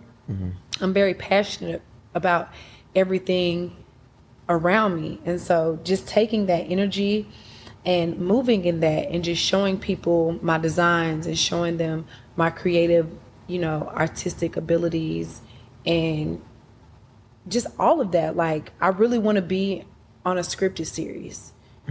That's what I want to do. Like, if I never did reality TV, I would be perfectly fine with that. But I don't think I can go to my grave without being known as a professional actress, without being taken serious in that light. And sometimes that's a little bit hard for people to like transition to after being on reality TV, because they don't take like people that are like professionally trained actresses and like people that live in like that arena. Don't take it seriously. They don't take us serious. And so for me, it's more so about showing people like I am very well spoken, I am very business oriented, and I can get the job done. And so that is what I want to portray to people in every facet of my life, no matter what it is.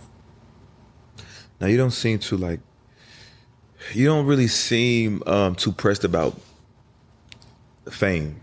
Like, your Instagram right now is like hacked, right? You don't have Instagram. It's gone.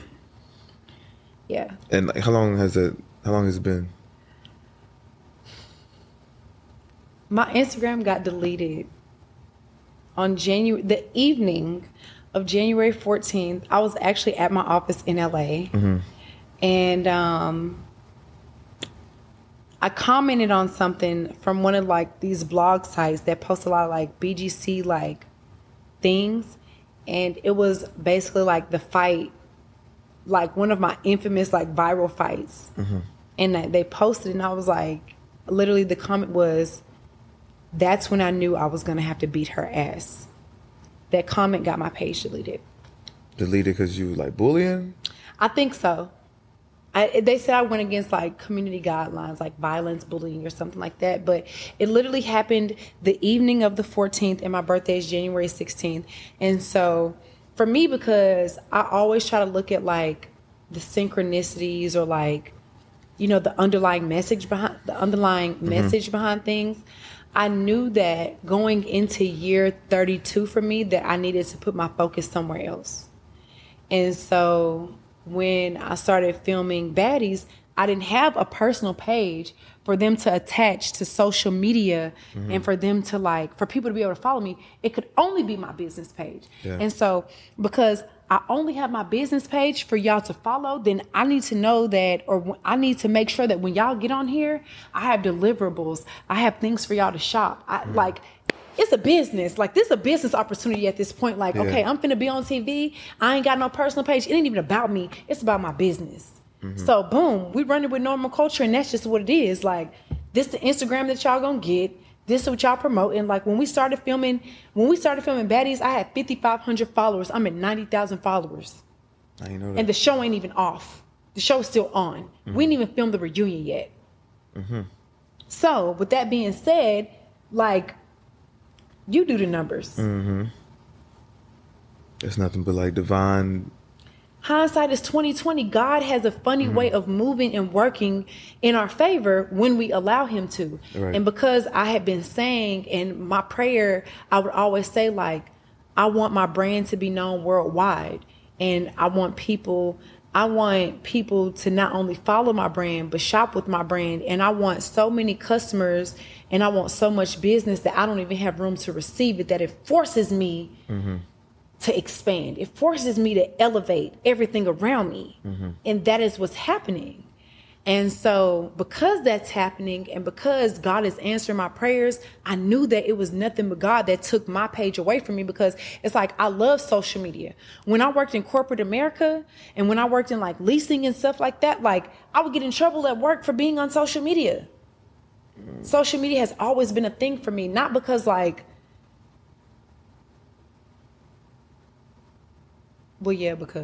but I'm just okay. Social media has always been a thing for me.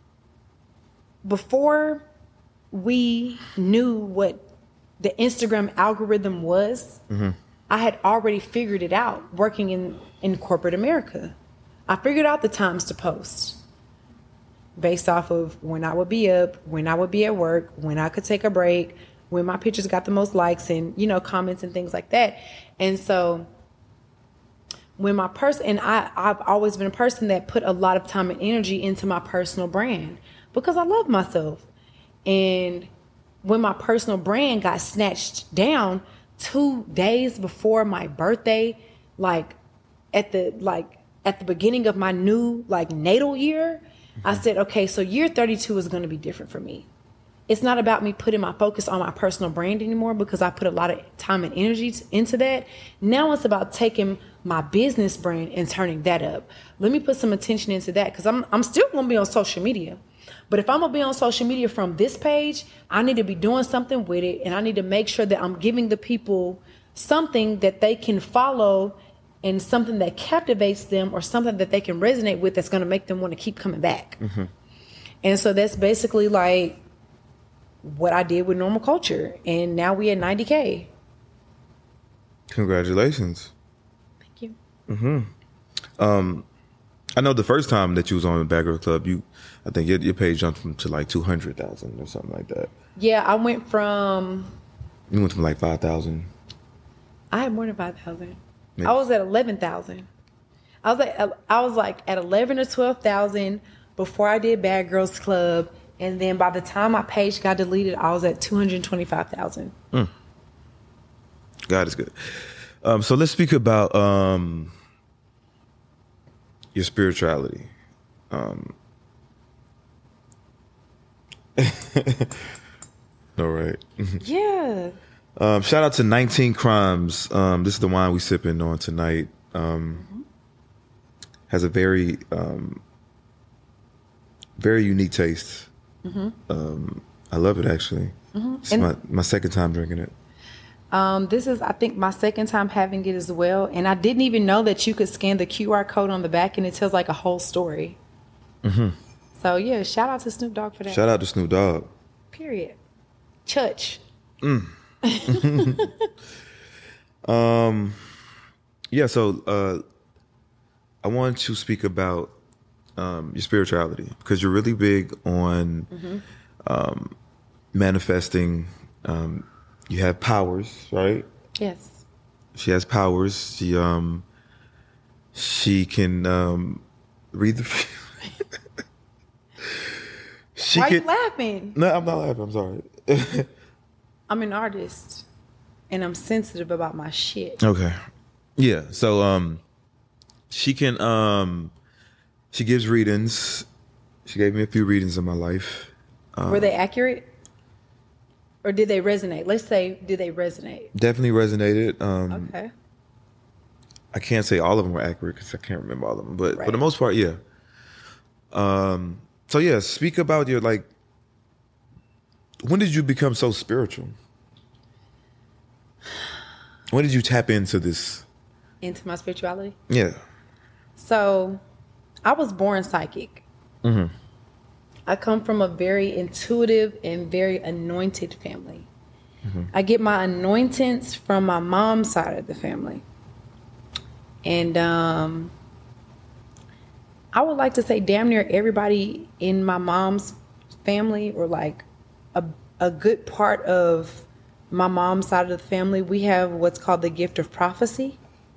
And so it all hits us. We all have a different gift though. Like not everybody's gift is the same. Mm-hmm. And so like growing up, I used to feel like the outcast sometimes because like my older sister and my younger brother would get messages and I didn't, or I would, but I didn't know it. Mm. And so I would just get like feelings, or I would have like dreams, but they would be very intentional about it. Like my older sister could like touch your hand and like read you, like read your life, look you in your eyes. And I just felt like, damn, like, am I the black sheep of the family, or like, why I can't do that? And then when I was 18, I just graduated from high school, and my auntie Bay was in Houston. She moved to Houston when I graduated from high school. And they were living with us at the time. And so my auntie has always been a very like spiritually open and very spiritually fluid person. And so around that time, she was delving into like New Age philosophy. So like chakras and like the law of attraction and like manifestation and just like being very intentional in that space. Mm-hmm. And so she taught me everything she knew.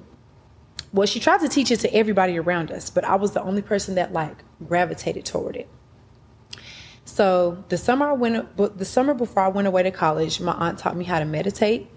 She taught me how to balance my chakras. She taught me how to use a pendulum.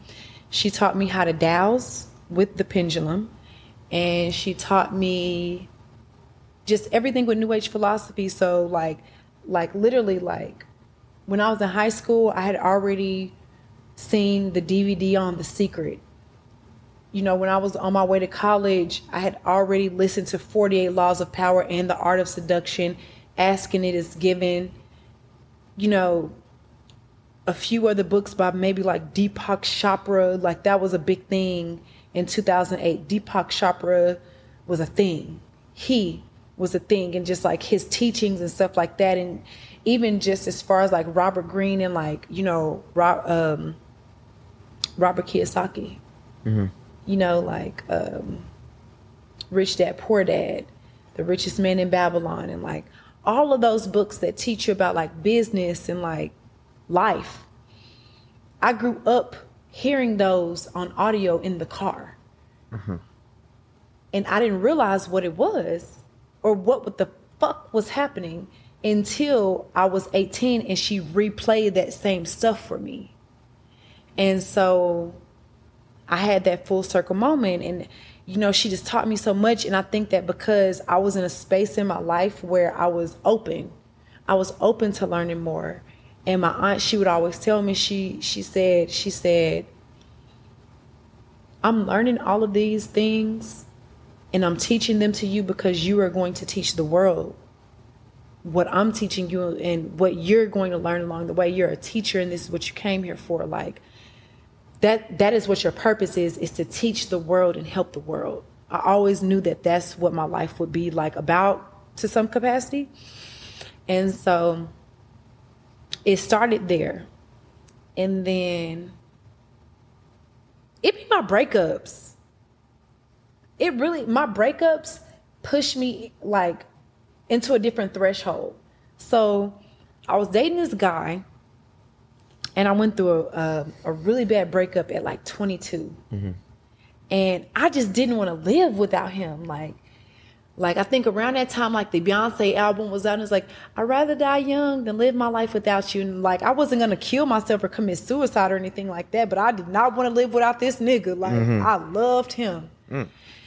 And so, at the time, like, I lived in Houston, my aunt lived in Houston, and we would do like different things. Like, we would meditate together. I've done past life regressions before. I've done guided meditations. I've done hypnosis. I used to go to this class with my aunt where we tap. You tap certain parts of your body to release the energy or to release stress out of certain areas in your body. Like, you tap here and here, here, and like just different things or whatever. And it helps you release certain things and, you know, like whatever that was, like different modalities. So, you know, help you feel better. And so, I started reading this paper that they had in Houston at the time, or a publication rather. It was called the Indigo Sun. And so they were very into like holistics. The whole magazine, they had like holistic doctors and like astrologers and like dog whisperers and like, you know, holistic places where you could take your animals to get like treatments and stuff like that. It was just like great, you know? And so, I was looking at this paper, and there was a column in it that an astrologer would put out. It was called Writings in the Sky. And so he would put out a column with your monthly like horoscope and like the best dates to do certain things, right? And so I wanted him to read me. But I was like, before I give this man my money, or before I give this person my money to read me, like, let me just follow it for a little bit and like, let me look at his website to see like how it resonates with my spirit. And so I have an astrologer, and he's been reading me since I was 22. And I found him in the Indigo Sun because me and my aunt used to go to like spiritual stores and stuff like that. And they had the paper there, and I would always get it and like, you know, keep up with them. And, I think that over the years, like even when I went away to college, like I would listen to like guided meditations, and I would meditate, and I would even sleep, like, you know, like with my nature sounds and stuff like that. I would do that back then. And I would read a lot of different like self-help books as a freshman in college. I didn't really know what the fuck I was reading, but my auntie gave it to me, so I knew it was good. I knew it could help me in some kind of way. And I was just open. I was always like a student of the game. Like I always wanted to like be better to some capacity. Like I knew that like there was more. And that's where it really, really started for me. The summer I graduated from high school, and then it went to the next level when I was 22. And he would read me, and I wouldn't get a lot of readings. I would just tap in like once a year, twice a year, just to get like a refresher, like twice a year. And he would tell me certain things, and I wouldn't pay attention to it, or I would listen to it. It would just kind of go through one ear and like out the other, because they were very like non-conventional like readings. And so I would say just throughout my 20s, I just started like listening to my intuition more. I started... You know how they say like your gut feeling keeps you alive? Your intuition keeps you alive, but your intuition comes from your gut. And I was like, damn, that's a real thing. Like I would think back to certain scenarios in my life where I didn't listen to my gut, and I would always like kick myself after. And so around the age of like, I would say 24, 25, somewhere up in there, that time frame, I just started listening to my gut more. I would be driving down the street, and if something said, turn left, just turn left, see where it took me. And I remember I used to go see this Buddhist monk when I lived in Houston. I used to go see this Buddhist monk, and he told me, he was like, no hurry and no worry. He was like, that's not good for you. He was like, stop trying to rush to get places. Or he was like, you don't need to rush to get anywhere. That's not good for you. Like it can harm you. Rushing will harm you. Take your time. When you get somewhere, that's when you're supposed to be there. Like in layman's terms, like, you know, like Stop trying to rush places. Like, when you get there, that's your divine timing. That's what it is, so to speak. And so I just allowed that energy to like transcend over me and like into my life. And I just started listening to my intuition more, paying attention to it. I would meditate literally every single day. I would lay out in my floor and I would listen to guided meditations every single morning. And yeah, and then like I started paying attention to like nature and like, you know, what was nature saying to me? Or like, you know, like I remember even as a kid, I could go outside and do this and know if it was going to rain or not, or know if the weather was going to change. Or I would see certain animals like come across our yard or whatever and just like know that certain things were going to happen. Like I always paid attention to the omens. Mm-hmm.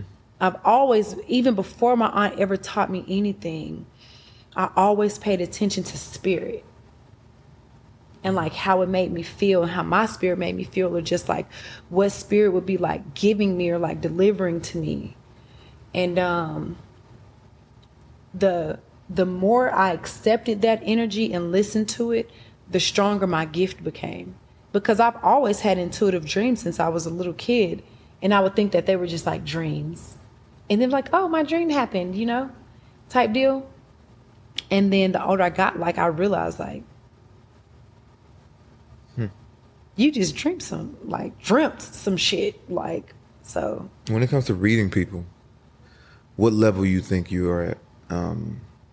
Like, because I've witnessed you, you know, walk up to people and just give them random readings, not knowing anything about a person, and just, you know, just give them a reading, not knowing nothing. Right, just a stranger. Mm-hmm.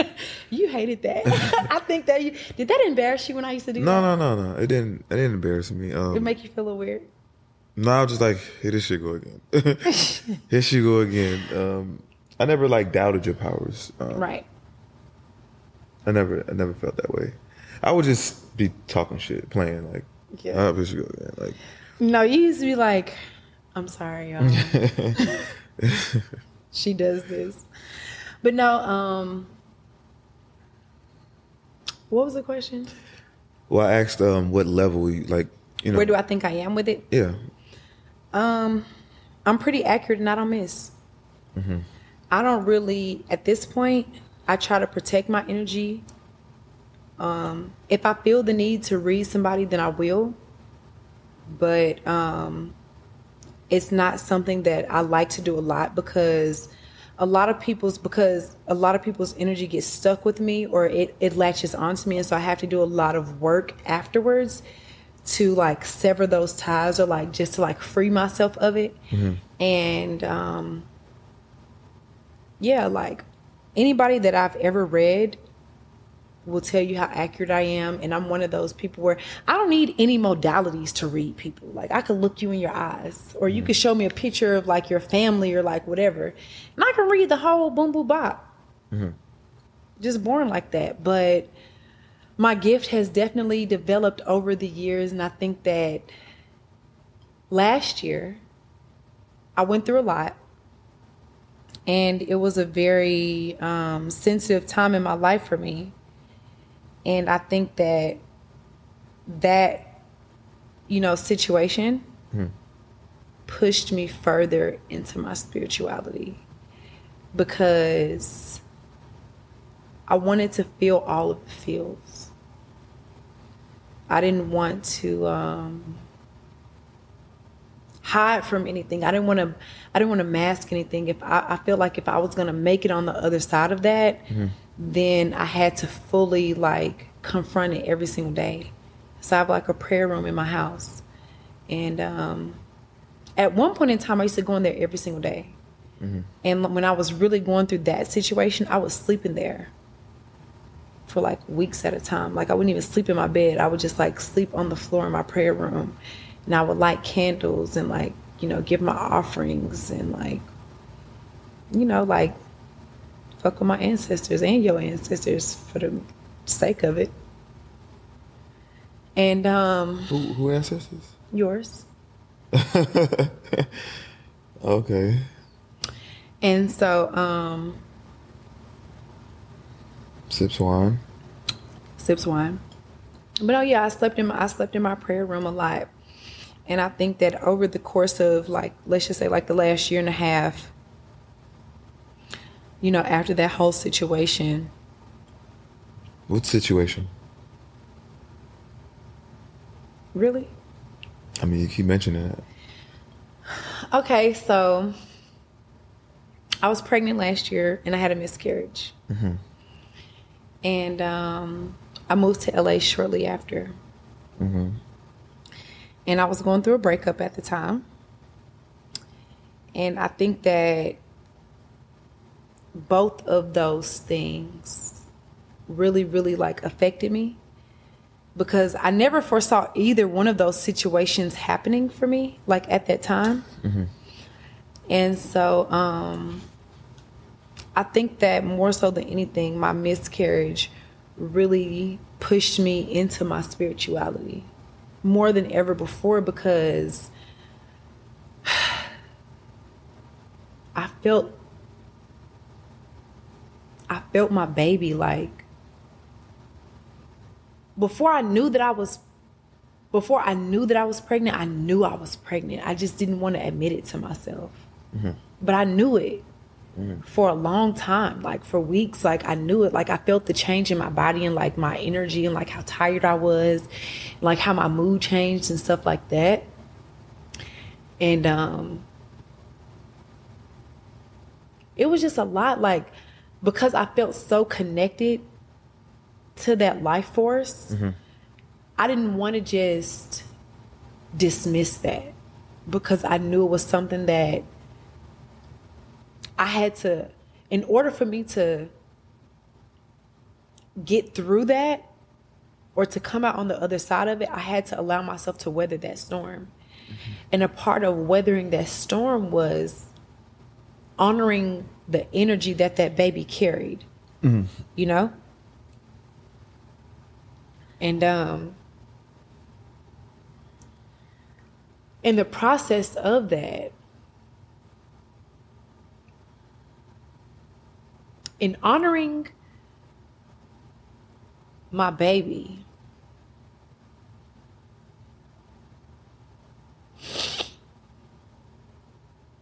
I felt like that was all I had. Mm-hmm. That was the only thing that like kept me going on days where I didn't want to get up, or like I didn't want to get dressed, or like, you know, I didn't want to leave my house. I wouldn't leave my house for like weeks or like days, like at a time. And so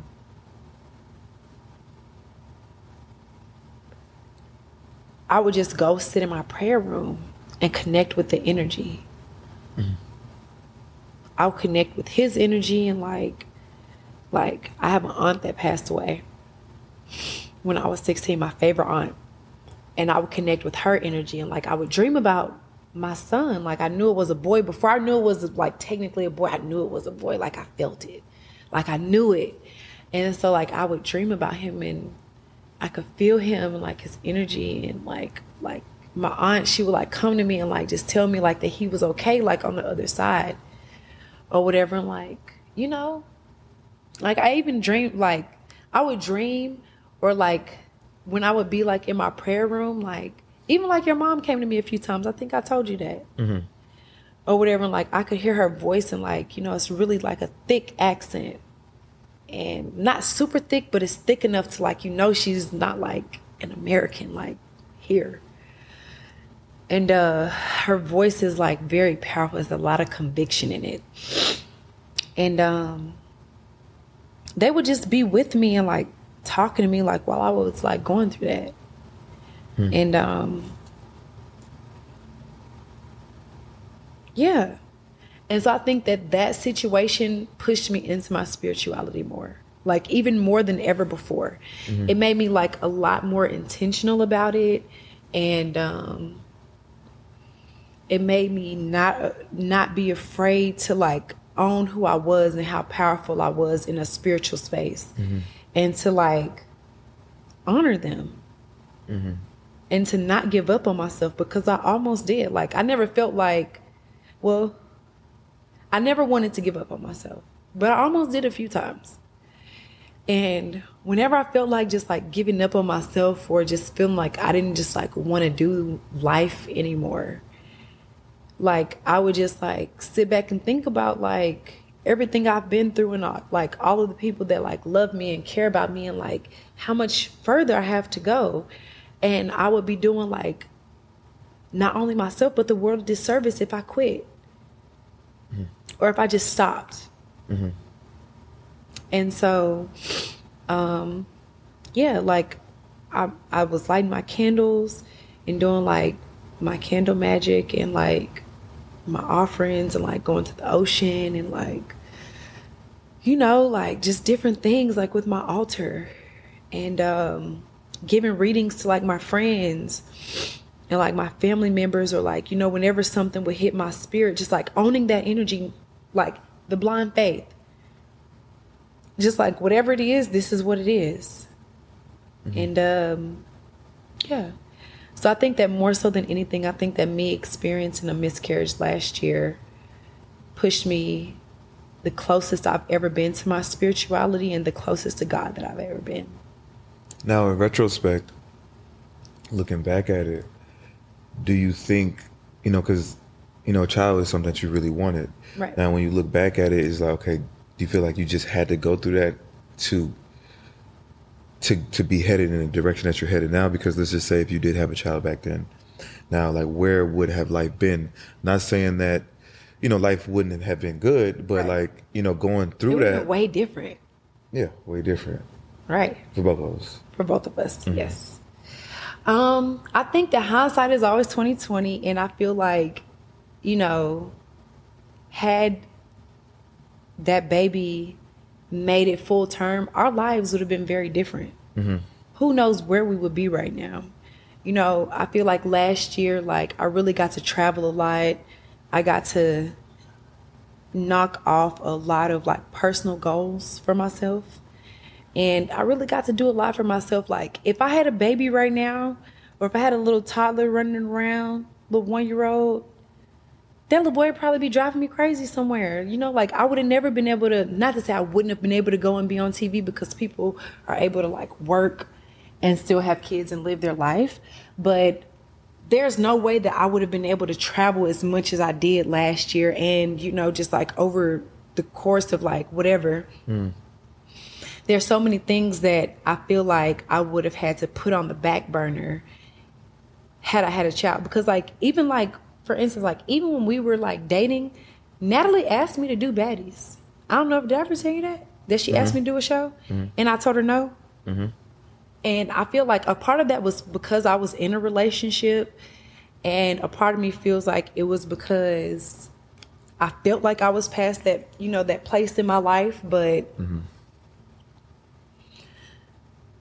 everything just happens for a reason.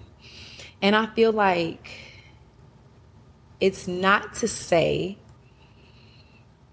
that it won't happen, but I just feel like because it was something that we both wanted. It wasn't like it was a one-sided thing, right? So I feel like because it did happen, I feel like it gave us both the opportunity to continue to chase our personal goals and to do things for ourselves rather than try to do things for ourselves and each other with a child involved. Now, like when you have a child, like it could either go two ways. Like it could either slow you down, like because you're so in tune with, your child and raising them and, building a family, or it could push you to go harder. Right. And I think with me, it was like fear kicked in. Like, I was going to say you were scared. I ain't gonna say I was scared. It just, I didn't know. You were scared. I'm being so vulnerable right now. You were scared. I don't think scared is the right word. Okay, well, let's just say we won't use the word scared, but you were unsure because of the unknown, and you're a person that thinks a lot. And you couldn't project what that was going to be like, what that meant for us as a dynamic, or you as a person. Right or wrong? True. Very true. I just didn't know if I had enough energy to put into 3 people, let alone myself. Right. You know, like trying to like, because I didn't know I was going to even, you know, like have this going on. I didn't know I was going to start a podcast or like, didn't know how like, you know, big my brand was going to be, but I knew like I was trying to accomplish something. And I'm me still trying to figure it out. And then, okay, like I wanted the child, but like when it actually, it wasn't even the fact that, because when the child was, I wasn't scared. Right. You know, but I think after the miscarriage happened, you know, something kind of like, something spoke to me like. Yeah. It was like a wake-up call. Yeah, like, it ain't the right time. You're kind of rushing into it. Yeah. So, I probably didn't handle it the right way. I didn't. But, Right. Okay. yeah, I can't admit to that. But. Thank you.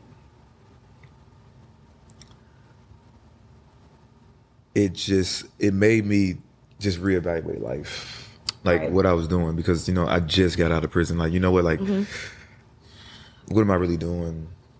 And I think it was the fact that I was so infatuated with you. Like, it's just the thought of, Yeah, same. you know. I think it was because in reality, I think we had loved each other so much over the years, just as, you know, just being like friends. I think that we just genuinely had a love for each other. And like, I feel like we always kind of wanted to be together, but we never knew how that was going to happen. Or like, I wasn't going to initiate it. You didn't really want to initiate, you know what I mean? Like, it was just like, we were just kind of like in that space. But I think that because we had so much love for each other for a very long time since we was kids, that when we did get together, it just moved so fast. Like, let's just say, like, if our friendship was at level 15, we started a relationship there instead of starting it at ground zero and just letting it go from there. And I think that that's what really fucked us up. Or I won't say fucked us up, but I think that that's what got us to where we are now, so to speak. Where are we now? Where are we? Where are we now? I would say, I think it's the best it's been since the breakup. I think we're getting to really know each other, because like when we was friends, it really wasn't. It was very surface level. Yeah. So like going through that, like, because I never even seen you cry before, you know. So I never, like, it was a lot of things that we just didn't experience to just jump out there and have a child. And I think just going through that and us both, like, just seeing each other in a different state. Like we getting to know each other for real. And To a different capacity. yeah. Yeah. Which That's is, true. Which is needed. Yeah. That's real. I think that, yeah. I don't have any rebuttals. Cool.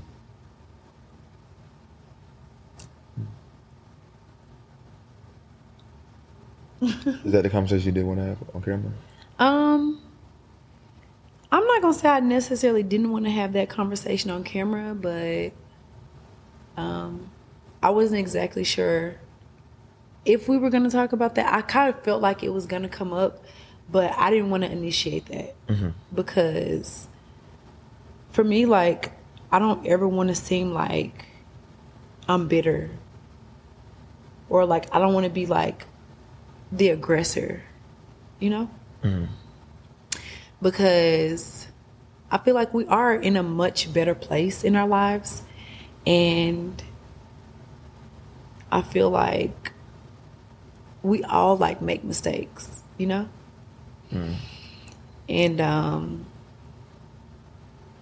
because the situation happened And it wasn't ideal for either of us, the breakup, you know? I don't ever want you to feel like I'm hanging that over your head, or that I resent you for that, or that I want that to be like a thing between us. I mean, it's definitely a thing, but it's not like a chip on my shoulder. Mm-hmm.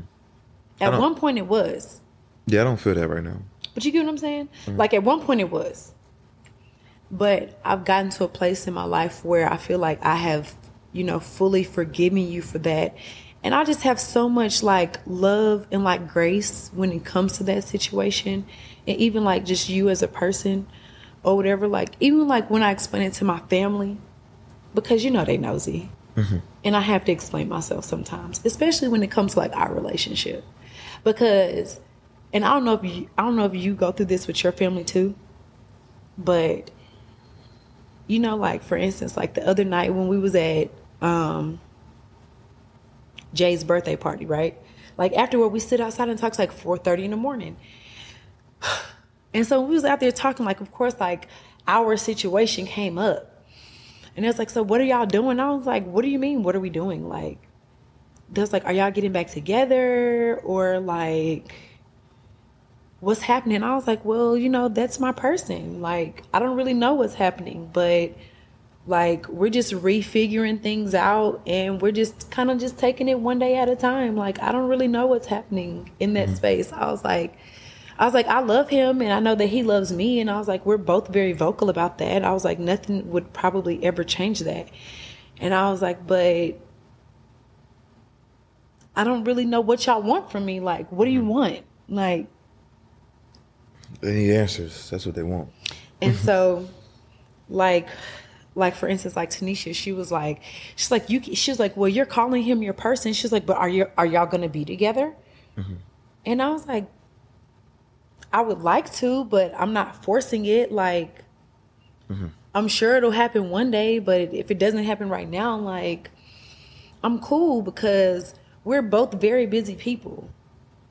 And I was like, if we get back together, cool. Like, cause I mean, like, that's the person that I really love. But if it doesn't happen like that, then of course, like, eventually, like, you figure out life from there. But this is where I'm at with it right now. Like, I was like, relationships are difficult. Like, nothing is easy when it comes to like the matters of the heart. Mm-hmm. And this is exactly what I told him. I was like, when it comes to your heart, you love who you love and you don't really make any explanations for that. Mm-hmm. And I was like, that's just the person that I love. Like, at the end of the day, like, I've been in a lot of, like, not a lot, but I've been in other situations and, you know, I've cared about other people. And when those situations were over, I was perfectly fine with just like picking up the pieces and moving on and like never looking back. Mm-hmm. I was like, but when it comes to Dupe, like, I would fight for it. Like, you know, like, I don't go, like, the shit that me and him been through, I ain't never been through no shit like that with nobody else before. I don't really put myself in those types of like situations to like even get that emotionally invested with another person. I was like, I don't really know what y'all are looking for, like what answers y'all want. But I was like, at the end of the day, like, I love him and I know that he loves me too. And if we decide to be together, it's going to be on our own terms. I was like, we are not in a place in our life where, and I was speaking for both of us, I said, we are not in a place in our lives where we're trying to prove anything to anybody else about what we're doing. I was like, this is our life. It's our situation.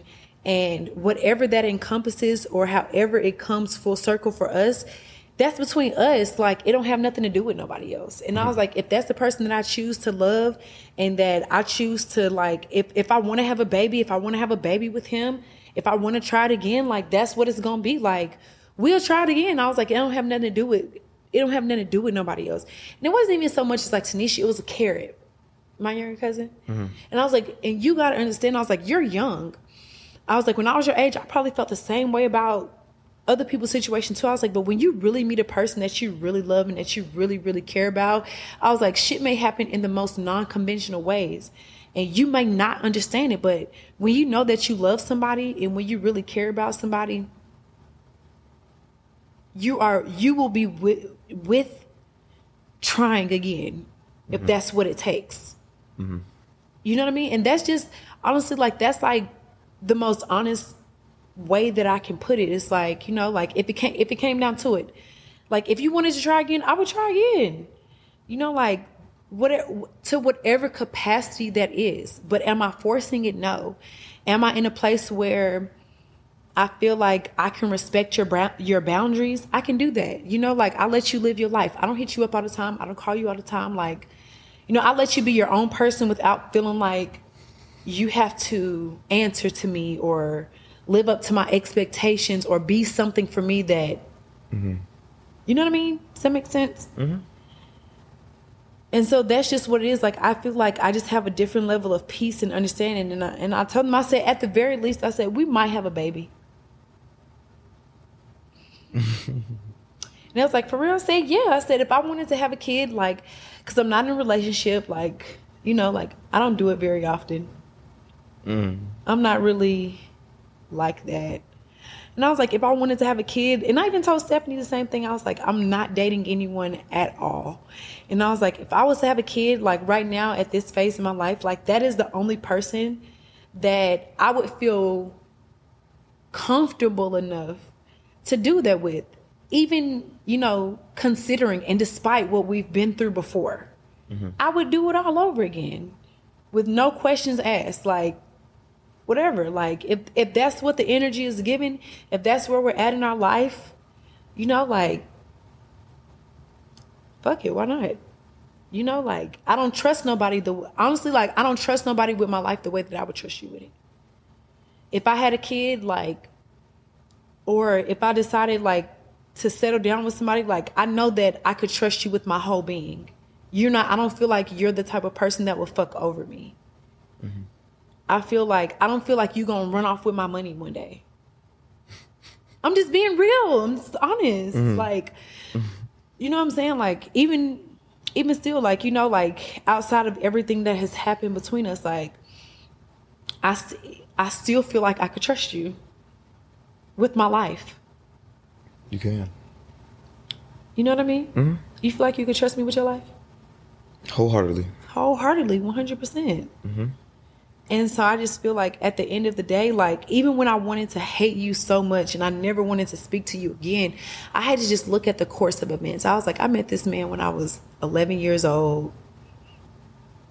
And we fell out of touch for so long with each other, but he never left my mind. Like, my cousins gave me shit all the time about Jonathan Dupaton. Like, and they never even met you before, but they just knew that you was the boy that I liked so much in school. So my whole life, it was always this, I told you it was an ongoing thing about Jonathan Dupaton. Like, so I'm just saying, like, and even after we, like, broke up and stuff like that, like, I would always think about that. Like, man, I've been knowing this nigga my whole fucking life. And we fell off and certain things happened. And look at us. We found our whole way back to each other and picked up like nothing ever happened. And like we never missed a beat. Like I just saw you yesterday poking me in the butt in social studies class.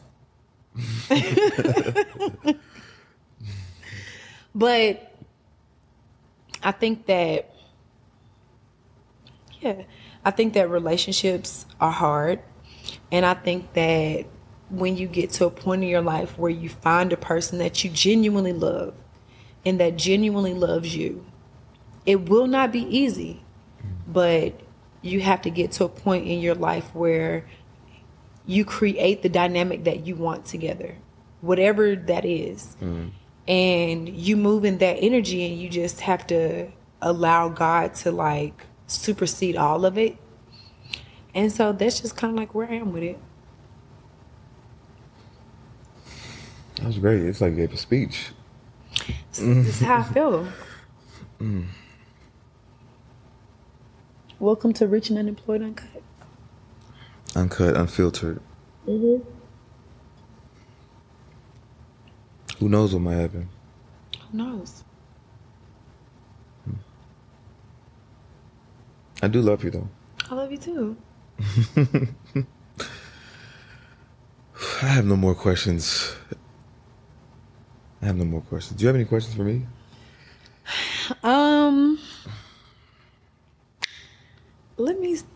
Do I have any questions for you? Probably not. How you know? I could have came with a whole laundry list.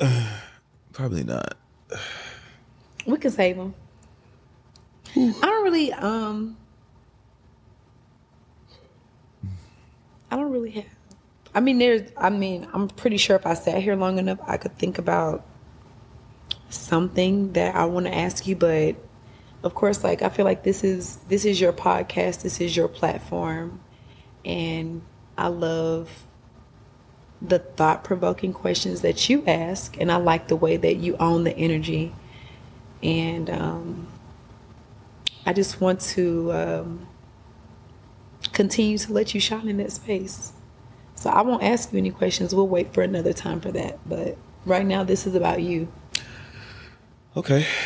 Maybe they'll ask some questions after they see this. Cause We're going to have to do a part 2.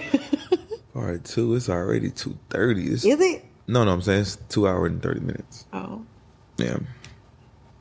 It's closer to 3, actually. So, yeah, make sure you guys check out Normal Culture.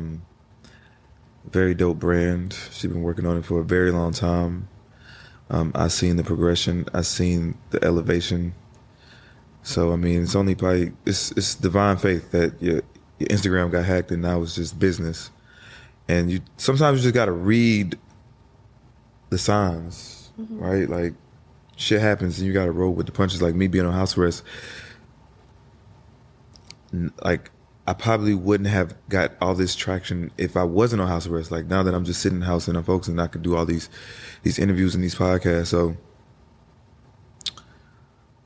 just gotta take life how it happens, how it's thrown at you. So I really appreciate this conversation. I really appreciate you wanting this interview, because she wanted this. I did. She wanted this interview. I wanted the interview. And I wasn't opposed to it. I was like, shit, let's do it. I didn't even second guess it. And I didn't even think about like where it was going to go. I was just like, I'm going to let it happen. So I appreciate you guys tuning in. Maybe it might be a part 2. Hopefully it's not. You said hopefully not? Man, there's going to be some deep questions. This is going to be a good one. I mean, your other ones are really good too. But this is like, it's a little bit, I feel like this one's a little bit different from the other ones. Very different. Very personal. Yeah. We'll see how it goes. Until we meet next time, Rich and Unemployed Uncut. Make sure you guys check out the Discord. Make sure you guys check out the website, www.richunemployed.net. And we out.